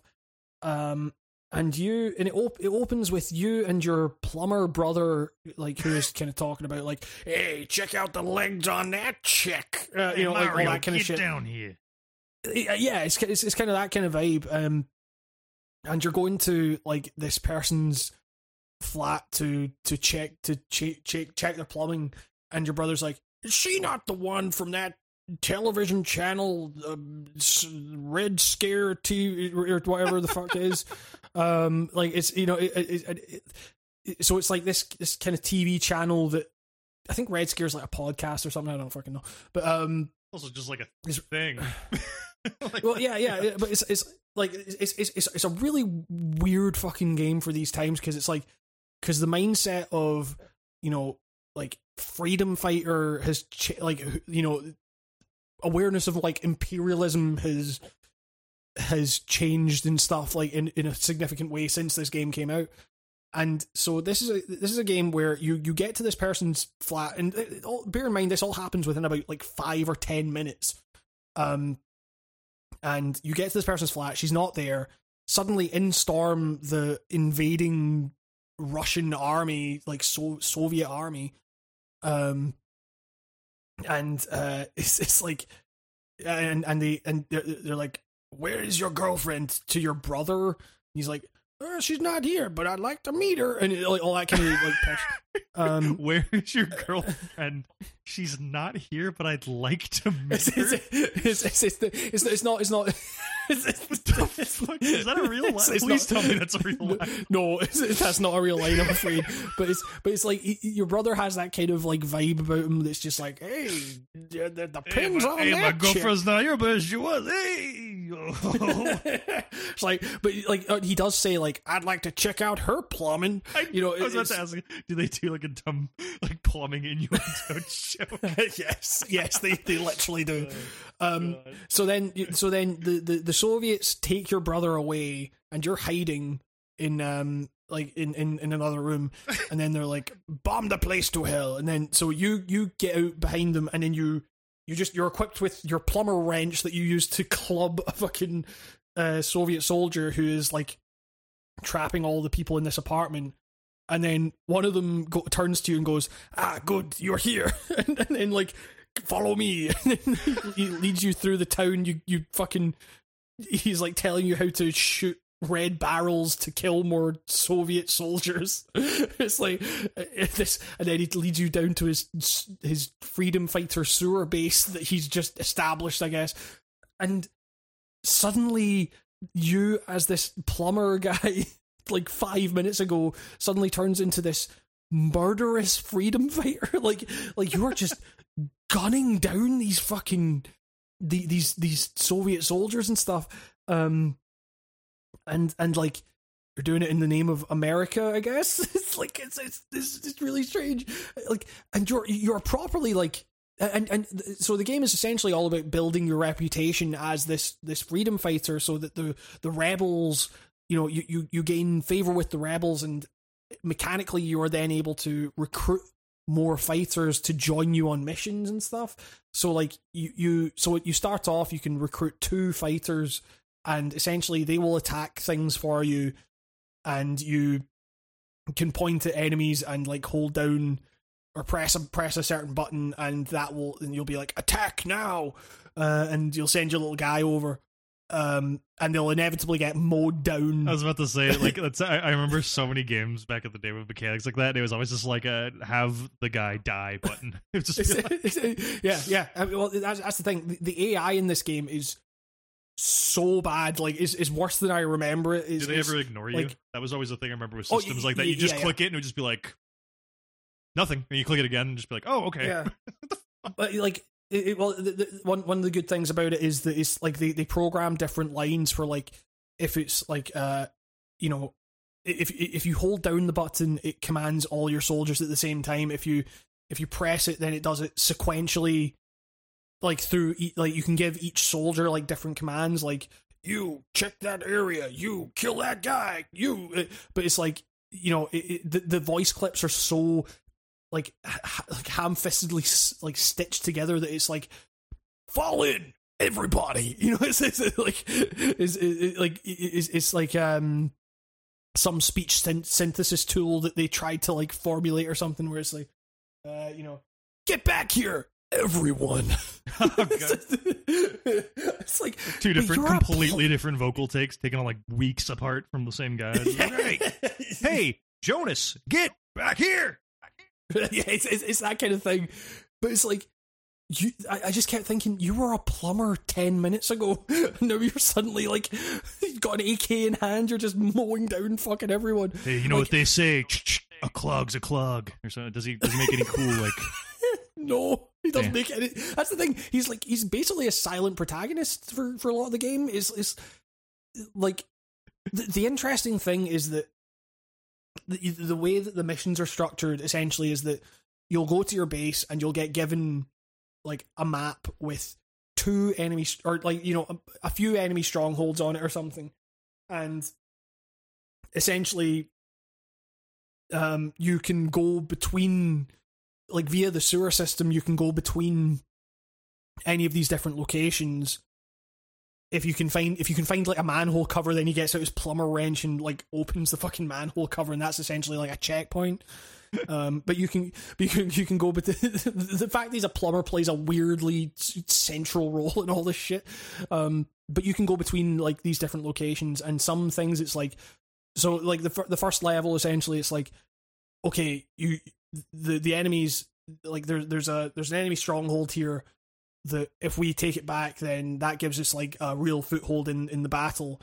But the police are there and they're trying to fight these guys, but they have snipers.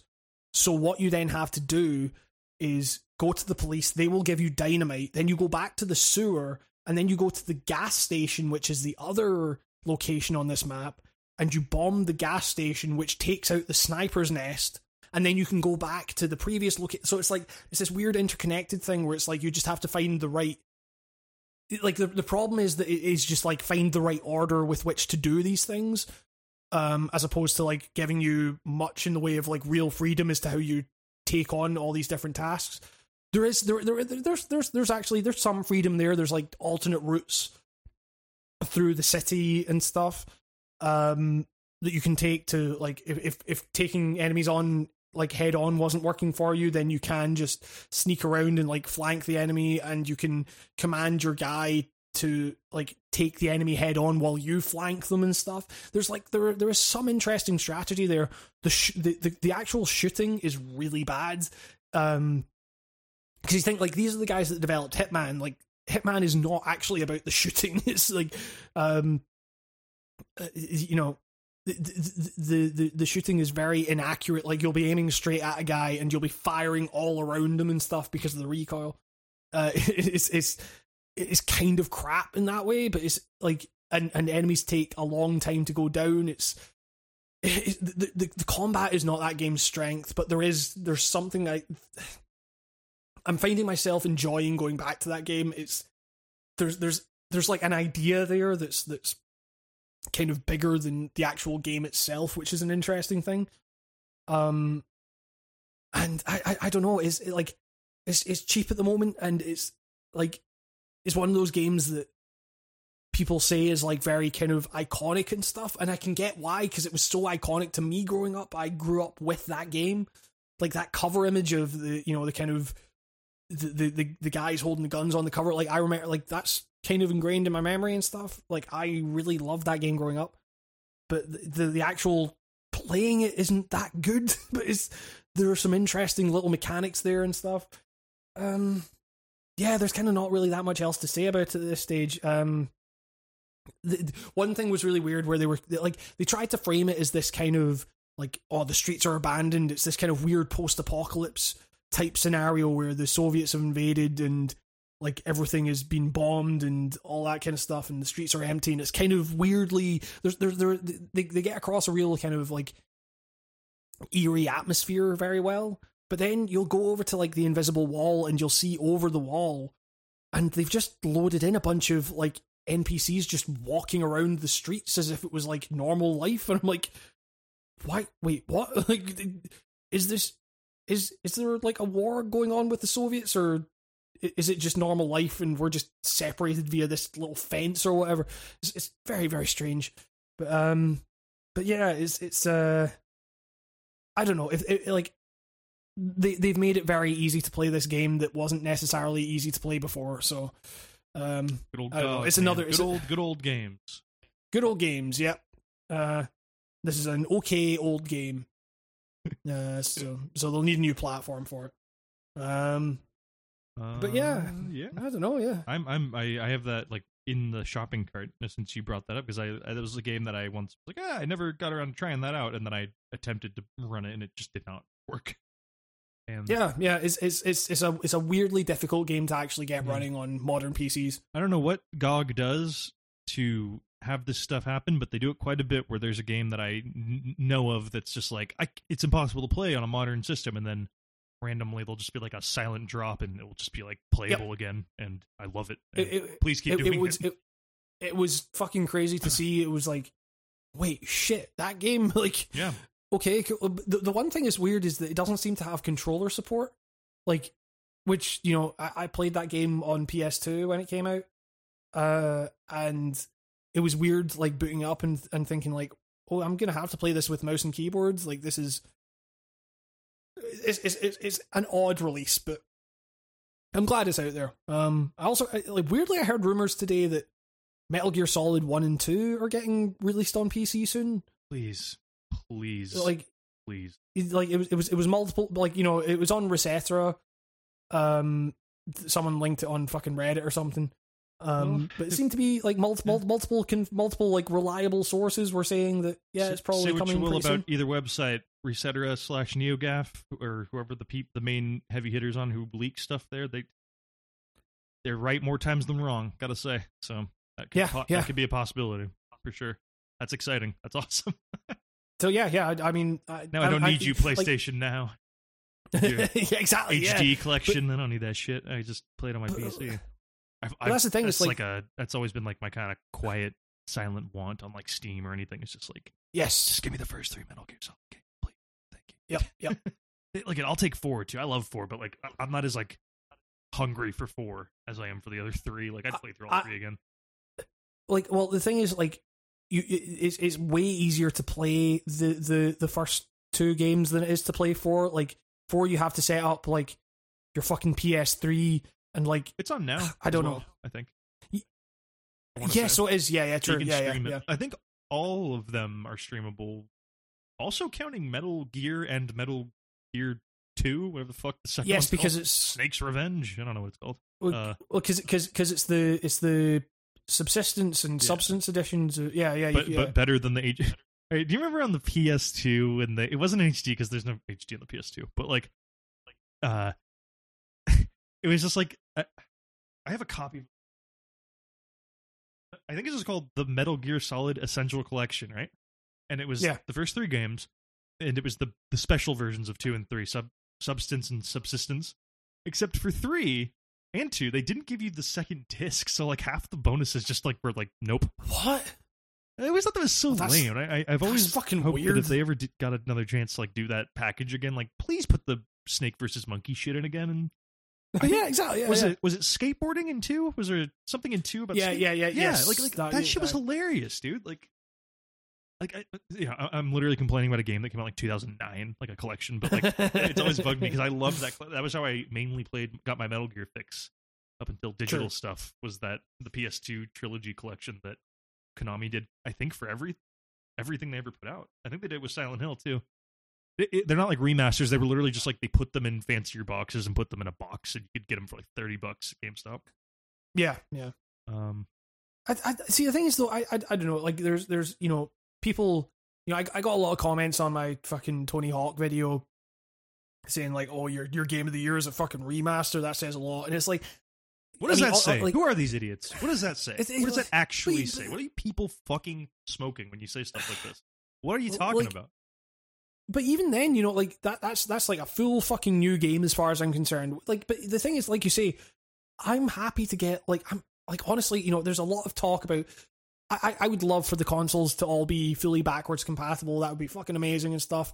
But like, in short of that, like, you know, people complain about like, oh, I have to buy all my old games again. It's like, yes, yeah, exactly. Like, I don't really have that much of a problem with that. Like, it's not like there's still a team. I can barely find my fucking discs or refurbish them. It's still a like even a port still has some effort put into it by a team of like new people who have to do things. You know what I like? I always I'm always like, you know, I'm like, someone put effort into this again. It's not like they just like copy paste. Even sure. the quote unquote copy pasting of a port needs some dude in there going like, okay, I guess it works. Like I don't know. Yeah. I get like how it can maybe feel like a con. I also don't understand how if you've been in the video game world now this long and don't get that's how things are. Like yeah. Them's the breaks, man. What are you gonna like protest it? What are you gonna do? I mean, well, the thing is, I don't know, maybe it's just like kind of getting older and stuff, and like, have a little bit more disposable income and like, and that that too. like, so, ever since I got like jobs, like ever since I was like 16, like that aspect of video games kind of melted away, where I stopped pining for shit and getting frustrated and just was like, I can just get this. Yeah, exactly. Yeah. Like convenience became a much more like pressing issue than. As soon as I started making my own money, the first thing I made sure I could do was like budget so I could at least have a fraction of stuff I was interested in coming into my life at a regular basis. You got to skip a month or two here and there, but yeah. It's exactly. Sometimes you gotta lay off a game for a month because you can't afford it. But hey, man, go get it, and it'll be cheaper with DLC packed in, like Control. You see that shit they pulled Control? Yeah. Oh man, that's fucking wild. I can't help but feel a little mad about that too, because I got it on Epic, and then I haven't gotten around to playing it, and then they released it on Steam, and it's like $30 or something with both the DLC, and I'm like, but also Control is bad. People say Control. I want to play it because you're like the only person I know who said it's bad. So I'm like, I don't know what's going on with this game. Hamish hates it. I'll tell you what. Psyops is better than Control. Like Psyops is way better. That's the Control. Weirdest take I've heard all year. It's like just play Psyops. It's way better. The gunplay is better. The psychic powers are better. They recharge on a more frequent I have Alan Wake basis. downloaded, ready to play because it's Golden Pumpkin season. And oh yes, of course, yep. So I'm staying awake and get it. They love them weird names. Them remedies. I'm also playing Amnesia: The Dark Descent because I realized I never actually had the stones to play through all that. Yeah, that's fair. That's fair. I got scared and had a pee-pee in my pants and I ran away screaming. So now I'm here to reclaim my dignity. I'm also playing The Walking Dead Michonne because I've owned that for about 7 years. Yeah. And I'm just like, you know what? Let's knock out these fucking Walking Dead Telltale games I never played. Tell you what, that ain't getting the Golden Pumpkin. That shit ain't scary. Yeah, it's like basically that The Walking Dead is season 1, maybe season 2, and then anything else is just like I played 400 Days, and that was kind of crap. I played 400 Days in one sitting, and I was drunk, and it was one of the weirdest gaming experiences of my life. Oh man, yeah, it's like of all the games because it's so quick. But I was also more interested in that than all the other ones because it was tied into the comics and had characters from the comics that I knew and actually liked in it. And so I was kind of more interested in that than the first one, even though the first one is like actually a great video, like one of the best of those genres. That's probably the best one. Wolf Among Us is actually better. But as a first time for that type of game, season 1, nothing comes close. Yeah. Oh. This is like not something I've played recently, but over our hiatus, I played a few of those, the proto Walking Dead-esque feeling Telltale games. I played those fucking Back to the Future games. Yeah. You remember those? Fuck. Oh God, yeah. Yeah, James Rolfe put out a funny video about how he's like, look at these new games, these weird new games. Who plays these weird new games? I like this game. It's Back to the Future. It was really random. It's like a hard video to find now. But I just always remember being like aware that someone made some weird cartoony Back to the Future game. It was like canon. There's like a sequel. It's like apparently like supposed to be like technically the 4th movie or whatever. Like if one never got made. So it's funny like witnessing this and like viewing this like this is like there was that. They put out that Jurassic Park game as well. Yeah, same era of the awkward teenager era. Age of their weird engine they were working on until 2012 came around, and they actually perfected it, and it matured into Walking Dead season 1. It was like Sam and Max, and then that fucking Poker Night series that is actually a game you like cannot get running on your computer anymore, and which is annoying because I like poker games, so like I would have played a bunch of that probably. And then did they do anything else after Back to the Future? They didn't do like some other weird Indiana Jones game? Where am I getting that from? Maybe not. I don't know. But the Back to the Future game, it's a good time, and it reminds me of this funny era when early digital games were picking up steam, and they were kind of... it was kind of cool. Like, for the time, that was pretty sick that you probably waited for a new release to come out and you bought them as little micro episodes. I remember being like excited by shit like that back in the day before it became a fucking plague on the industry. But yeah, it took me back to that simpler like 2007 time where like video games were like making some big fucking step. It was like that kind of weird magic. Like when the first time I played Braid, and I was like, this was made by like one dude. That's crazy. Like that kind of like there's other shit out there other than like big title Nintendo games or big title, you know, like seasonal shooter games. Kind of that was when I was just starting to become like conscious of that shit. So it's kind of nostalgic, despite having never played it. Like I didn't play PC games in that era other than like Half-Life 2 Deathmatch. So like I never got to play stuff like that. And it was cool. Feeling nostalgic for something I never actually played, but I was like, this is kind of fun. Well, I had to guide through it because it's an adventure game. Yeah, but yeah. Like you didn't talk to these two people correctly. Like Walking Dead 1, I don't think ever had shit like that where it was like you didn't like put the gummy bears on the desk at the right time or whatever the fuck, you know, that type of shit. Well, like my girlfriend and I were actually watching someone play The Walking Dead season 1 recently, and like or just like the first episode, and it was like having to kind of have this like having this weird thing in my head of like, man, you know, like this feels like kind of weirdly dated, but you can still also see how like I don't want to say revolutionary, but like how important it was to like the evolution of story focused games of that generation. Because you think about it, like that, like it feels more recent than it actually was, but like that was 8 years ago. It's like that's a crazy game. Like I remember I just moved I like just moved out of my parents' house the first time. Yeah, I remember just being kind of like on the hive, you know, like got a new place, hanging out with like my friends, my friends and my roommates, just like riding that high of like, man, I'm alone, I can do whatever the fuck I want. Just like marathoning that first season and just being like, man, there's real like I've never seen anything like this. They made adventure games like cool for people who kind of fucking hate adventure games. You know what I mean? Like they plateaued the genre without making it feel like too simple and kind of resurrected it. Like it was an exciting game when it came out, but then like, you know, diminishing returns when they released like 70 other games that were just that with different brands on them, I guess. Yeah, exactly. Yeah, and that's the thing. It's like I remember trying to play the first episode of season 3 of The Walking Dead. I think it was season 3. Yeah, it was season 3, and I didn't play any more than that. It was because by that time it was the engine was broken. Essentially, it was that storytelling formula was tired beyond belief. And that's that. I need to go back and play 3 because I remember that being like stunningly bad. And then I forget they brought out another season after that. They brought out the final season that they had to like come back and finish. I remember because that was when the Telltale layoffs were happening. Was it happened like as they were releasing mid final season or something. They had like 2 episodes left or something like that. Yeah, but then they did come back and finish it. Yeah, there's a skeleton crew came in and worked on like the final part of that. Like what a weird way for like. It's just funny because we rung in that decade with like that game being like one of the gnarly, like coolest games of the fucking decade, and then it ended the decade just being like just the Walking Dead ones. It's just like, oh, what a roller coaster lifespan that fucking thing just went up and.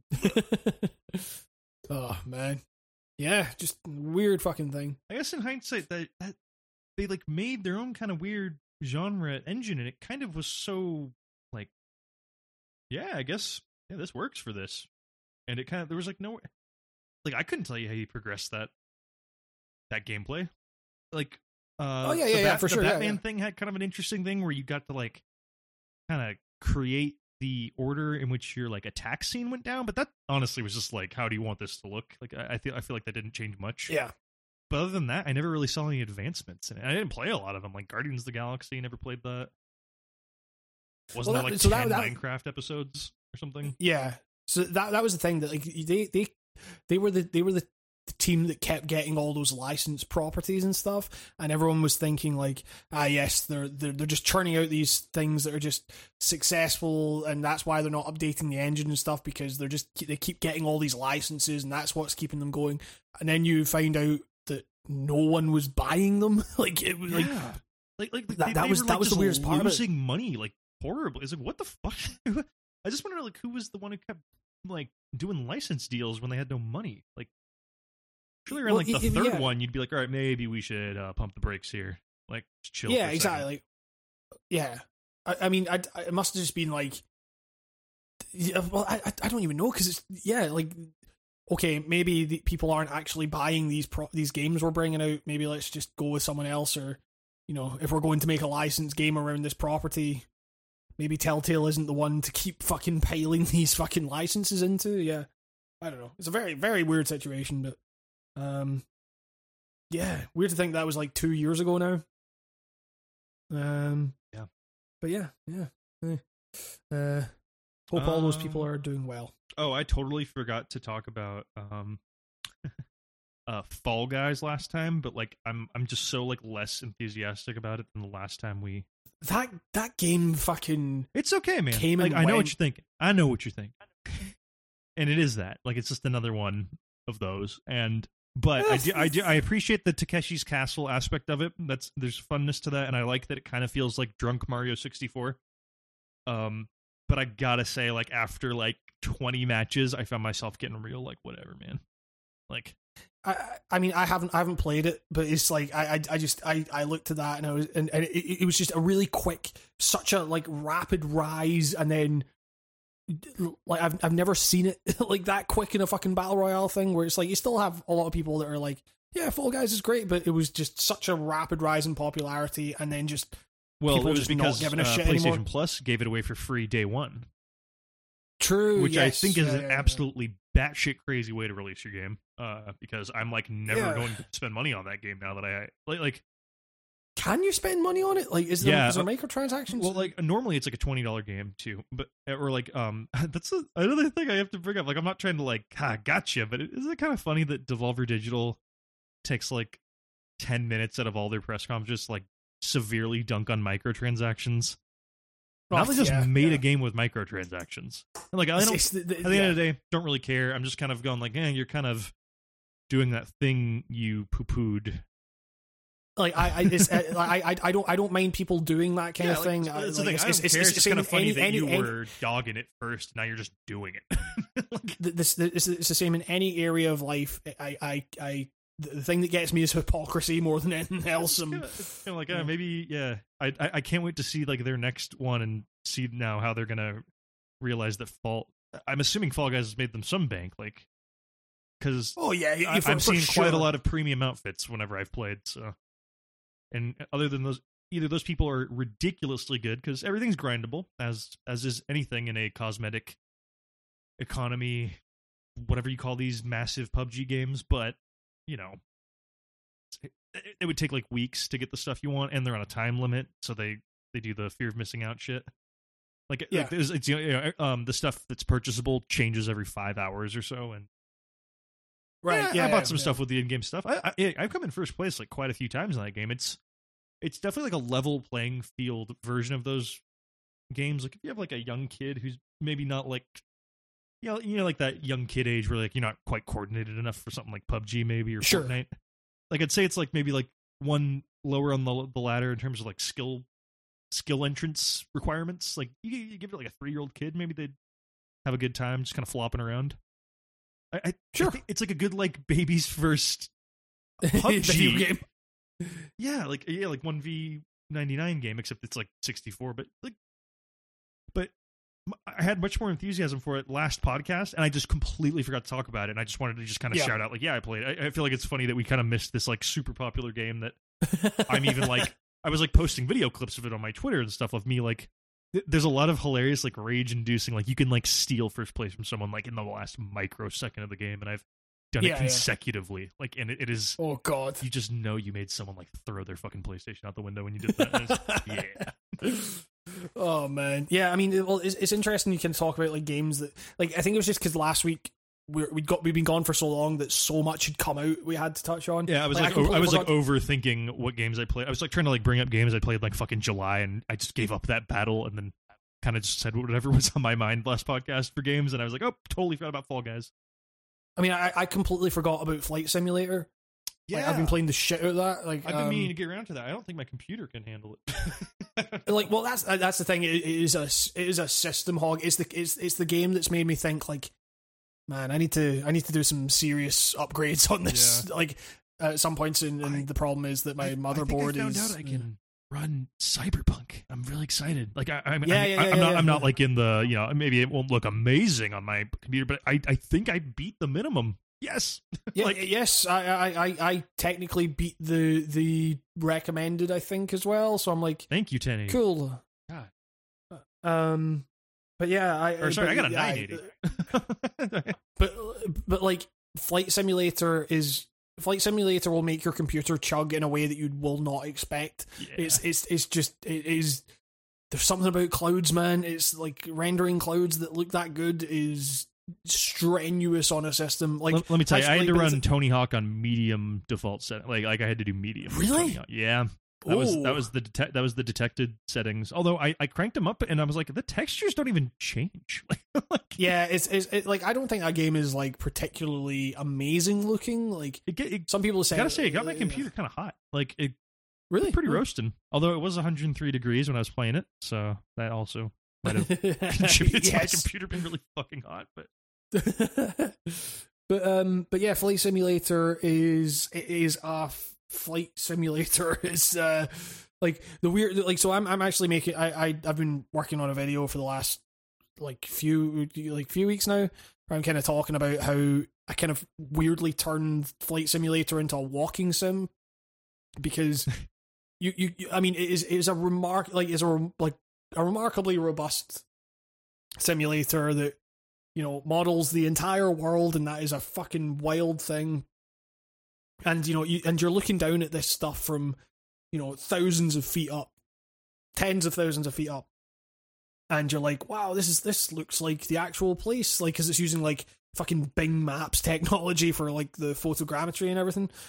But when you actually get down to the ground level, and you're like, you can use what's called the drone camera, which essentially is like, it's meant for like photo mode and stuff, but you can just go anywhere with that, and you can set the speed to however much you want. So you can basically like fly around, like, even if you don't want to like fuck around with the planes and everything, which sounds weird for a flight simulator game, but it's a very, like, it's a simulator, you know, like, if you just want to fly around without having to worry about the intricacies of each plane, then you can just use the drone.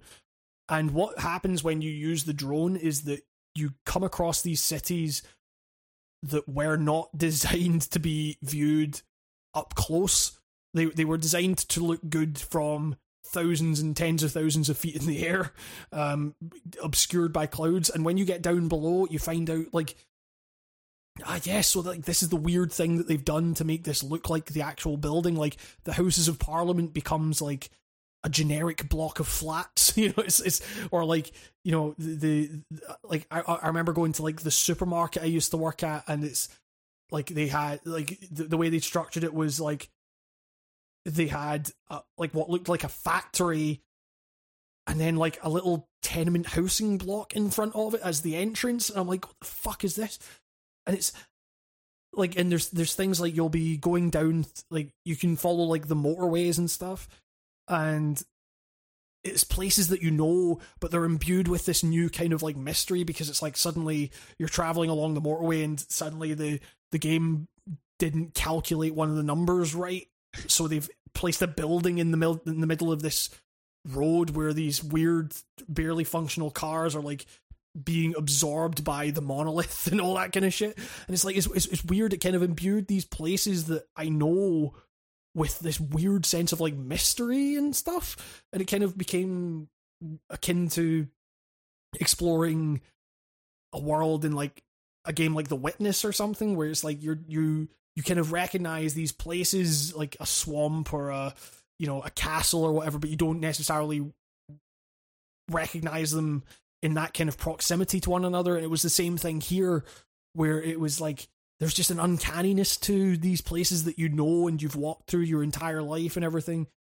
But now they have like this weird vibe to them that they're like these buildings, you know, you have these kind of industrial buildings that are now created out of numerous like residential housing blocks and stuff. It's like it's a weird thing to try and describe, but it's you know, it's a way of like breaking the game that turns it into a weirdly, like, you think of Flight Simulator as this kind of it's pure function. It is just designed to get you in these planes and feeling like I am flying a plane, and you know, it's you know, it's striving for nothing more than than giving you the experience of what it's like to fly these planes. But outside of that, you can, by just breaking the boundaries just slightly, you can create this whole new other like world of mystery to like. There's nothing mysterious about Flight Simulator as its core game. Like, there's nothing mysterious about it. It's telling you, you flick this switch, this will happen. You flick this switch, this will happen, and you will fly eventually.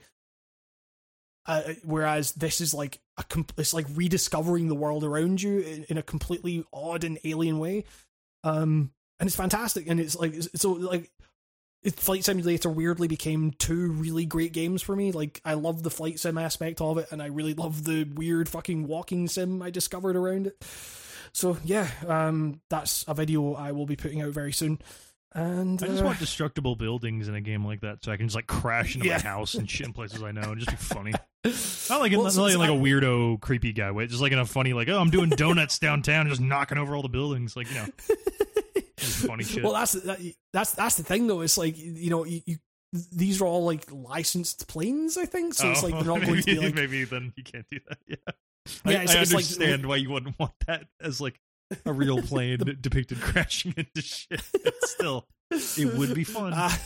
It's like, oh, I'm not getting on that plane. I saw some weirdo streamer crash a Boeing 737. Whoa! I ain't getting on this plane. I crashed this on purpose in Flight Simulator. There's no way I'm getting on this. It's way too easy to do that. But yeah, no, it's fantastic. It's like, I love simulators. Like, I find a weird comfort in them and stuff, but I also love braking simulators. It's a really, you know, simulators are great. Simulators are designed to be like one thing done extremely well. Like, you're driving a truck or you're flying a plane. Like, it is designed to be that. Like, and the beauty of that is that everything else outside of that is kind of just this weird facsimile of life that is really fun to just kind of explore how it doesn't live up to actual life and how alien it is and stuff. So it kind of creates this weird dichotomy of like, here's a really great core experience of like, we have designed this to an absolute T, and everything around it is so fun to just discover what a mess it is. So yeah, it's great fun. But yeah, I guess that's kind of, I played some more Avengers. That's still Avengers. It's yep. It's man, that hey, Captain America. Yes, Thor. We gotta punch the guy. Sweet. Yeah, it's like, man, that game is you know, that's a game that will probably they'll go the Destiny route. They'll have like the first year or so of that game will just be very boring, and then hopefully when they've got enough characters and, you know, they've actually fleshed out the live service thing, like maybe that will appeal to some fucking Destiny guy. Have their big update. It's like, hey, the game's actually like fun now. You can actually do stuff. I feel like you got ripped off. Sweet, there you go. Well, instead they just released like this. They released 1,000 bug fixes or something like that. One of which was they fixed. I don't know if we talked about this last time, but the weird bug that features in one of Captain America's costumes, where it's just the face is completely glitched out, and it makes these weird fucking like he'll like do an animation where he'll like pretend to like snap his neck or something. Oh and yeah, his whole fucking jaw will just yeah. Oh my God. And like they fixed that, And I'm like, that's the one thing I didn't want you to fix. It's just like, I wanted that forever. That was like my favorite part of the game. So yeah, I don't. Now that I've done that video, I don't see myself going back to that anytime soon. I'll probably pick that game up when it's like $10. You pick that game up once it inevitably goes free to play, and then you get the expansion or something. But yeah, I don't know. It's Are they going to put Spider-Man in the game? Was that something I heard? That's a PS4 exclusive. They should do that with fucking Tony Hawk. Because, like, right? Like, there's a PS4 version, Tony Hawk 2, boom. But then I wouldn't get to play Spider-Man. Neither would I, but I would it's a reference I'd be into. Like, I don't know. Also, like, you got the character model, literally just like copy paste the fucking Marvel's Spider-Man character model in there. He'd look like a little better than everybody else, but he'd, you know. Oh man, but yeah, I guess that is all I've been playing, and man, we've been talking for a while. We should probably wrap this up. But, long and yeah, but you know, like again, we're just getting back into it again. You know, we got a lot that we needed to cover, and all that. But yeah, like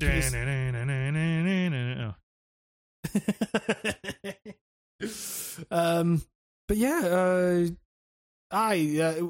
like weirdly, we actually I got like a couple of messages from people like, and since we posted the last podcast that were like, how dare you return to podcasting? It was the polar opposite. It was actually like, I got a couple of messages from patrons who were like, yeah, I'm a patron for the podcast, which kind of got me a bit like, oh, okay, sorry for the delay. It was like, sorry, it's just like pulling on my collar, like, yeah. I didn't know that. So, sorry. But yeah, it's again, apologies for the inconsistency and stuff, and it will still probably be a little inconsistent, but you know, we'll try. This might be over a week, just scraping by, but it'll be like 8 days, 9 days tops. We're almost weekly again. Yeah, it's the thing now is just like, okay, like last time there was editing problems and stuff, and we posted it, and then the next day would have been like the week things, like, you know, so we're just kind of like, okay, well, we'll leave it for a few days, and then a bunch of stuff got in the way of that. So yeah, but like I had like food poisoning one of the days. That was cool. Yeah, really. Yeah. It was one of those like food poisonings lasted like 2 hours, but it just like wrecks your whole day. And I just like took a exactly, yeah, for sure.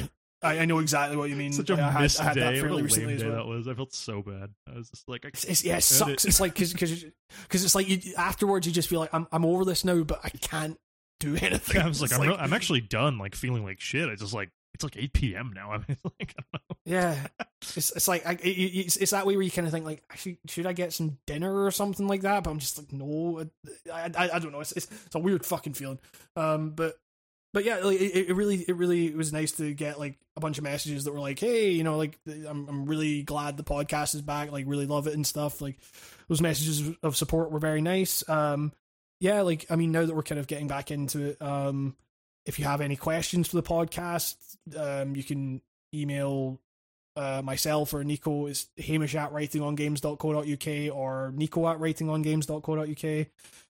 I mean, I would say you can get us on Twitter, but I'm basically off Twitter at this stage, and I'm still on Twitter, but like way less than I was. So don't be like bummed if I maybe take like a day or 3 to get back to you. I basically go on there and I like tweets from you or Self Defense Family, Pat Kinlan just being like, Twitter sucks, and I'm like, yeah. I go on there for self defense tweets and like funny animal footage. Yeah, pretty much. Yeah, that's actually one of the things that, like, the only social media stuff I want in my life at the moment is funny animal shit. Like, it's like cute animals, like anything like that. That's all I want. Like my girlfriend, like she's on like she like kind of goes on TikTok quite a lot. Like same with mine. yeah, and it's just like. But she has like a bunch of just like animal ones saved up, like that she'll just show me, like from like, oh fuck, you know, I just had a bit of a rough day or whatever. she like, okay, I've got the pig one here. It's like the little tiny little piglets or whatever. And it's like, yes, this is the content I need. Oh, old video, but a good, and just thought I'd recommend it just in case nobody's seen it. Look up GoPro falls out of plane into pig pen. That's probably one of the best videos on the internet. Also, like the GoPro when falling out of the plane, like it starts spinning so fast that it like syncs up with the frame rate or something, and it creates this really trippy optical illusion thing. It's amazing. It's one of the greatest videos ever put online. It's like the perfect timing of all these things. GoPro's falling out of planes is an underrated genre of video. Just that weird. It's almost like kind of a soothing sound. It's kind of, and it just makes this perfect hum. Yeah. Oh man. But yeah, like I say, really appreciate the messages of support. Really glad that you're enjoying the podcast, and like glad you're glad. Yeah, glad you're excited about the return. We'll try and get some Bitbusters for next time. It's really hard making a Tony Hawk one. Oh, well, shit. I guess I can't make it now because people just like expecting Tony Hawk. All right. Exactly. Yeah. Who knows what tricks I have in my bag? There. Now they don't know. Now they don't know I got nothing. Okay. Exactly. Yeah. No, you just have to like come up with some fiddle dee dee. What will it be? It's Cool Nico again. I would love if the Bitbusters were delivered by Cool Nico. Just me in a different hat.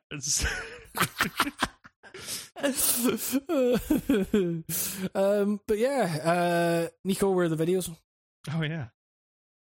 I mean, like real talk. I was just been like a pit of Tony Hawk and 3D Mario games, man. Yep. Just been in a hyperbolic time chamber of like 1999. Yeah, like online video does not exist to you at the moment. My computer has just been like growing cobwebs on it, except for when I have it running Tony Hawk. But like literally, it's been off. Yeah. And then when I'm not doing that, I've just been nonstop practicing ollies, kickflips in my backyard or my car park. Just reverted to being like 12 years old. Legitimately, just 12 now. Yeah. Good feeling. I highly recommend just being 12. You can try it. Yeah, you can do it. Yeah, it's great. It's sick. But yeah, like I say, I'll have I've got a couple of videos out for this month. I have Tony Hawk one and the Avengers one, and pretty soon into October I will have one on Flight Simulator that I mentioned, the kind of walking sim one. And also a Deadly Premonition video. Finally doing the Deadly Premonition video. I have a like non-video game. I mean, there might be video game footage in it. I don't know if the people listening are familiar with my stream collage that I made. Yeah. I think I'm making another one, but it's mainly just weird. I found like an entire case of old SD cards going back to like 10 years ago. So I might just make like one big edit of a dump of them with a bunch of stuff, but it's not really going to be game stuff. But I just wanted to like, grease up my video editing chops again. Yes. I always do it through stuff like the stream collage was that. It was just me fucking around with editing and remembering how Vegas works, and because Vegas is not like riding a bike for me. It is the complete opposite. I literally forget something I did like the day before. Like it's weird. Audio editing's way easier than video editing, and I don't fully understand why, because they're literally the same thing at the end of the day. Well, like, that's the thing. Like Vegas treats video very much like that's the thing. Like I do the same audio. Peaks and valleys, like focused way, like for matching sounds and stuff. But it's a little bit harder. It's hard. Yeah. Also, Vegas runs like a dump. Like it's terrible. It's like a dump taking a dump. But the thing is, it's like so I started using Premiere when I was doing that E3 video, the E3 2017 one, the one that we went to, because it was crashing all the time with the footage that we were using for some reason. And so I was like, right, fuck it, I need to get this video done, so I need to get a new like video editing software. And then I started using Premiere, and it's better in a lot of ways. Like if you're like Vegas is great, but it's I don't know if I got great, but well, it does its job.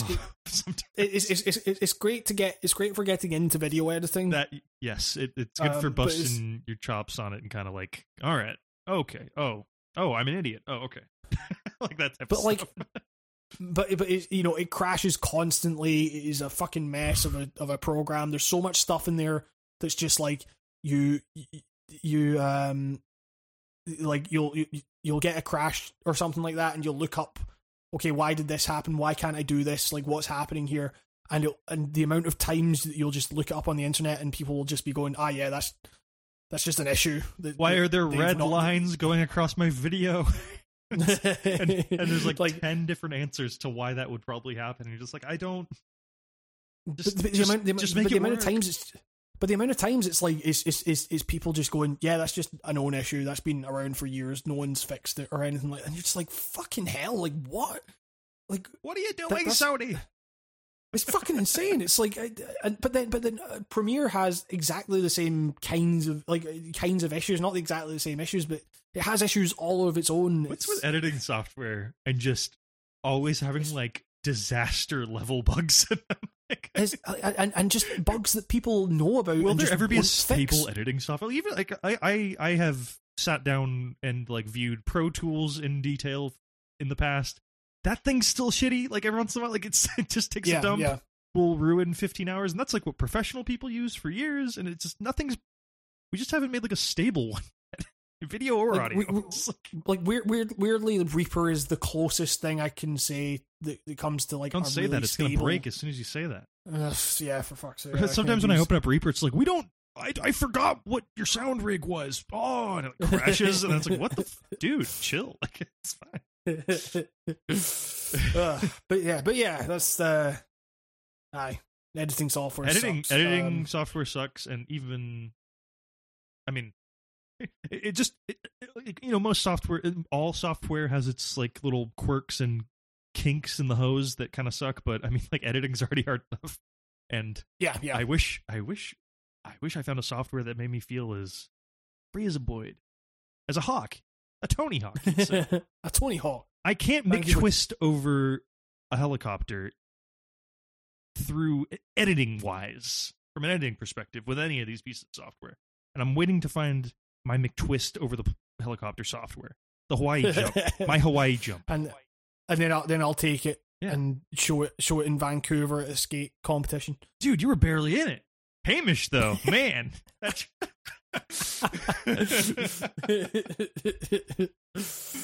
Oh man, but yeah, I love that game.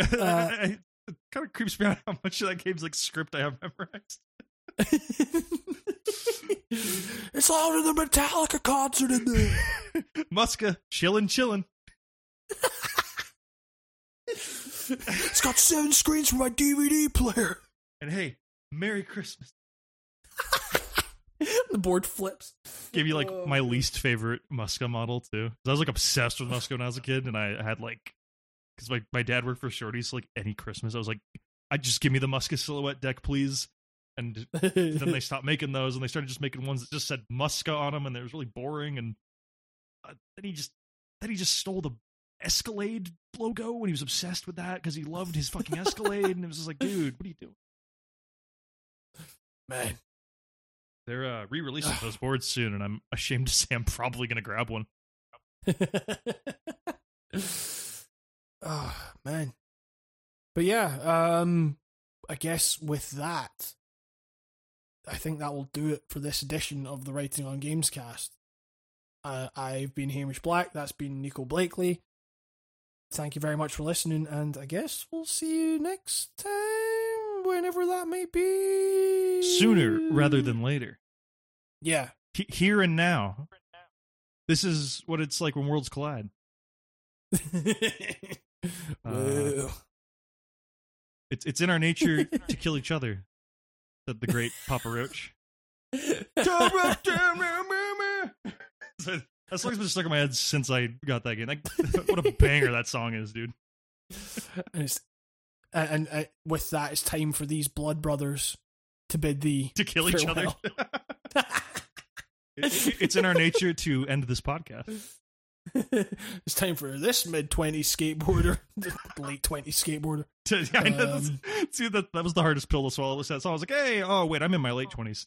It's time for this late 20s skateboarder and this late 20s video guy to say goodbye. Late 20s skateboarder. I probably just shouldn't skate. that's the hook.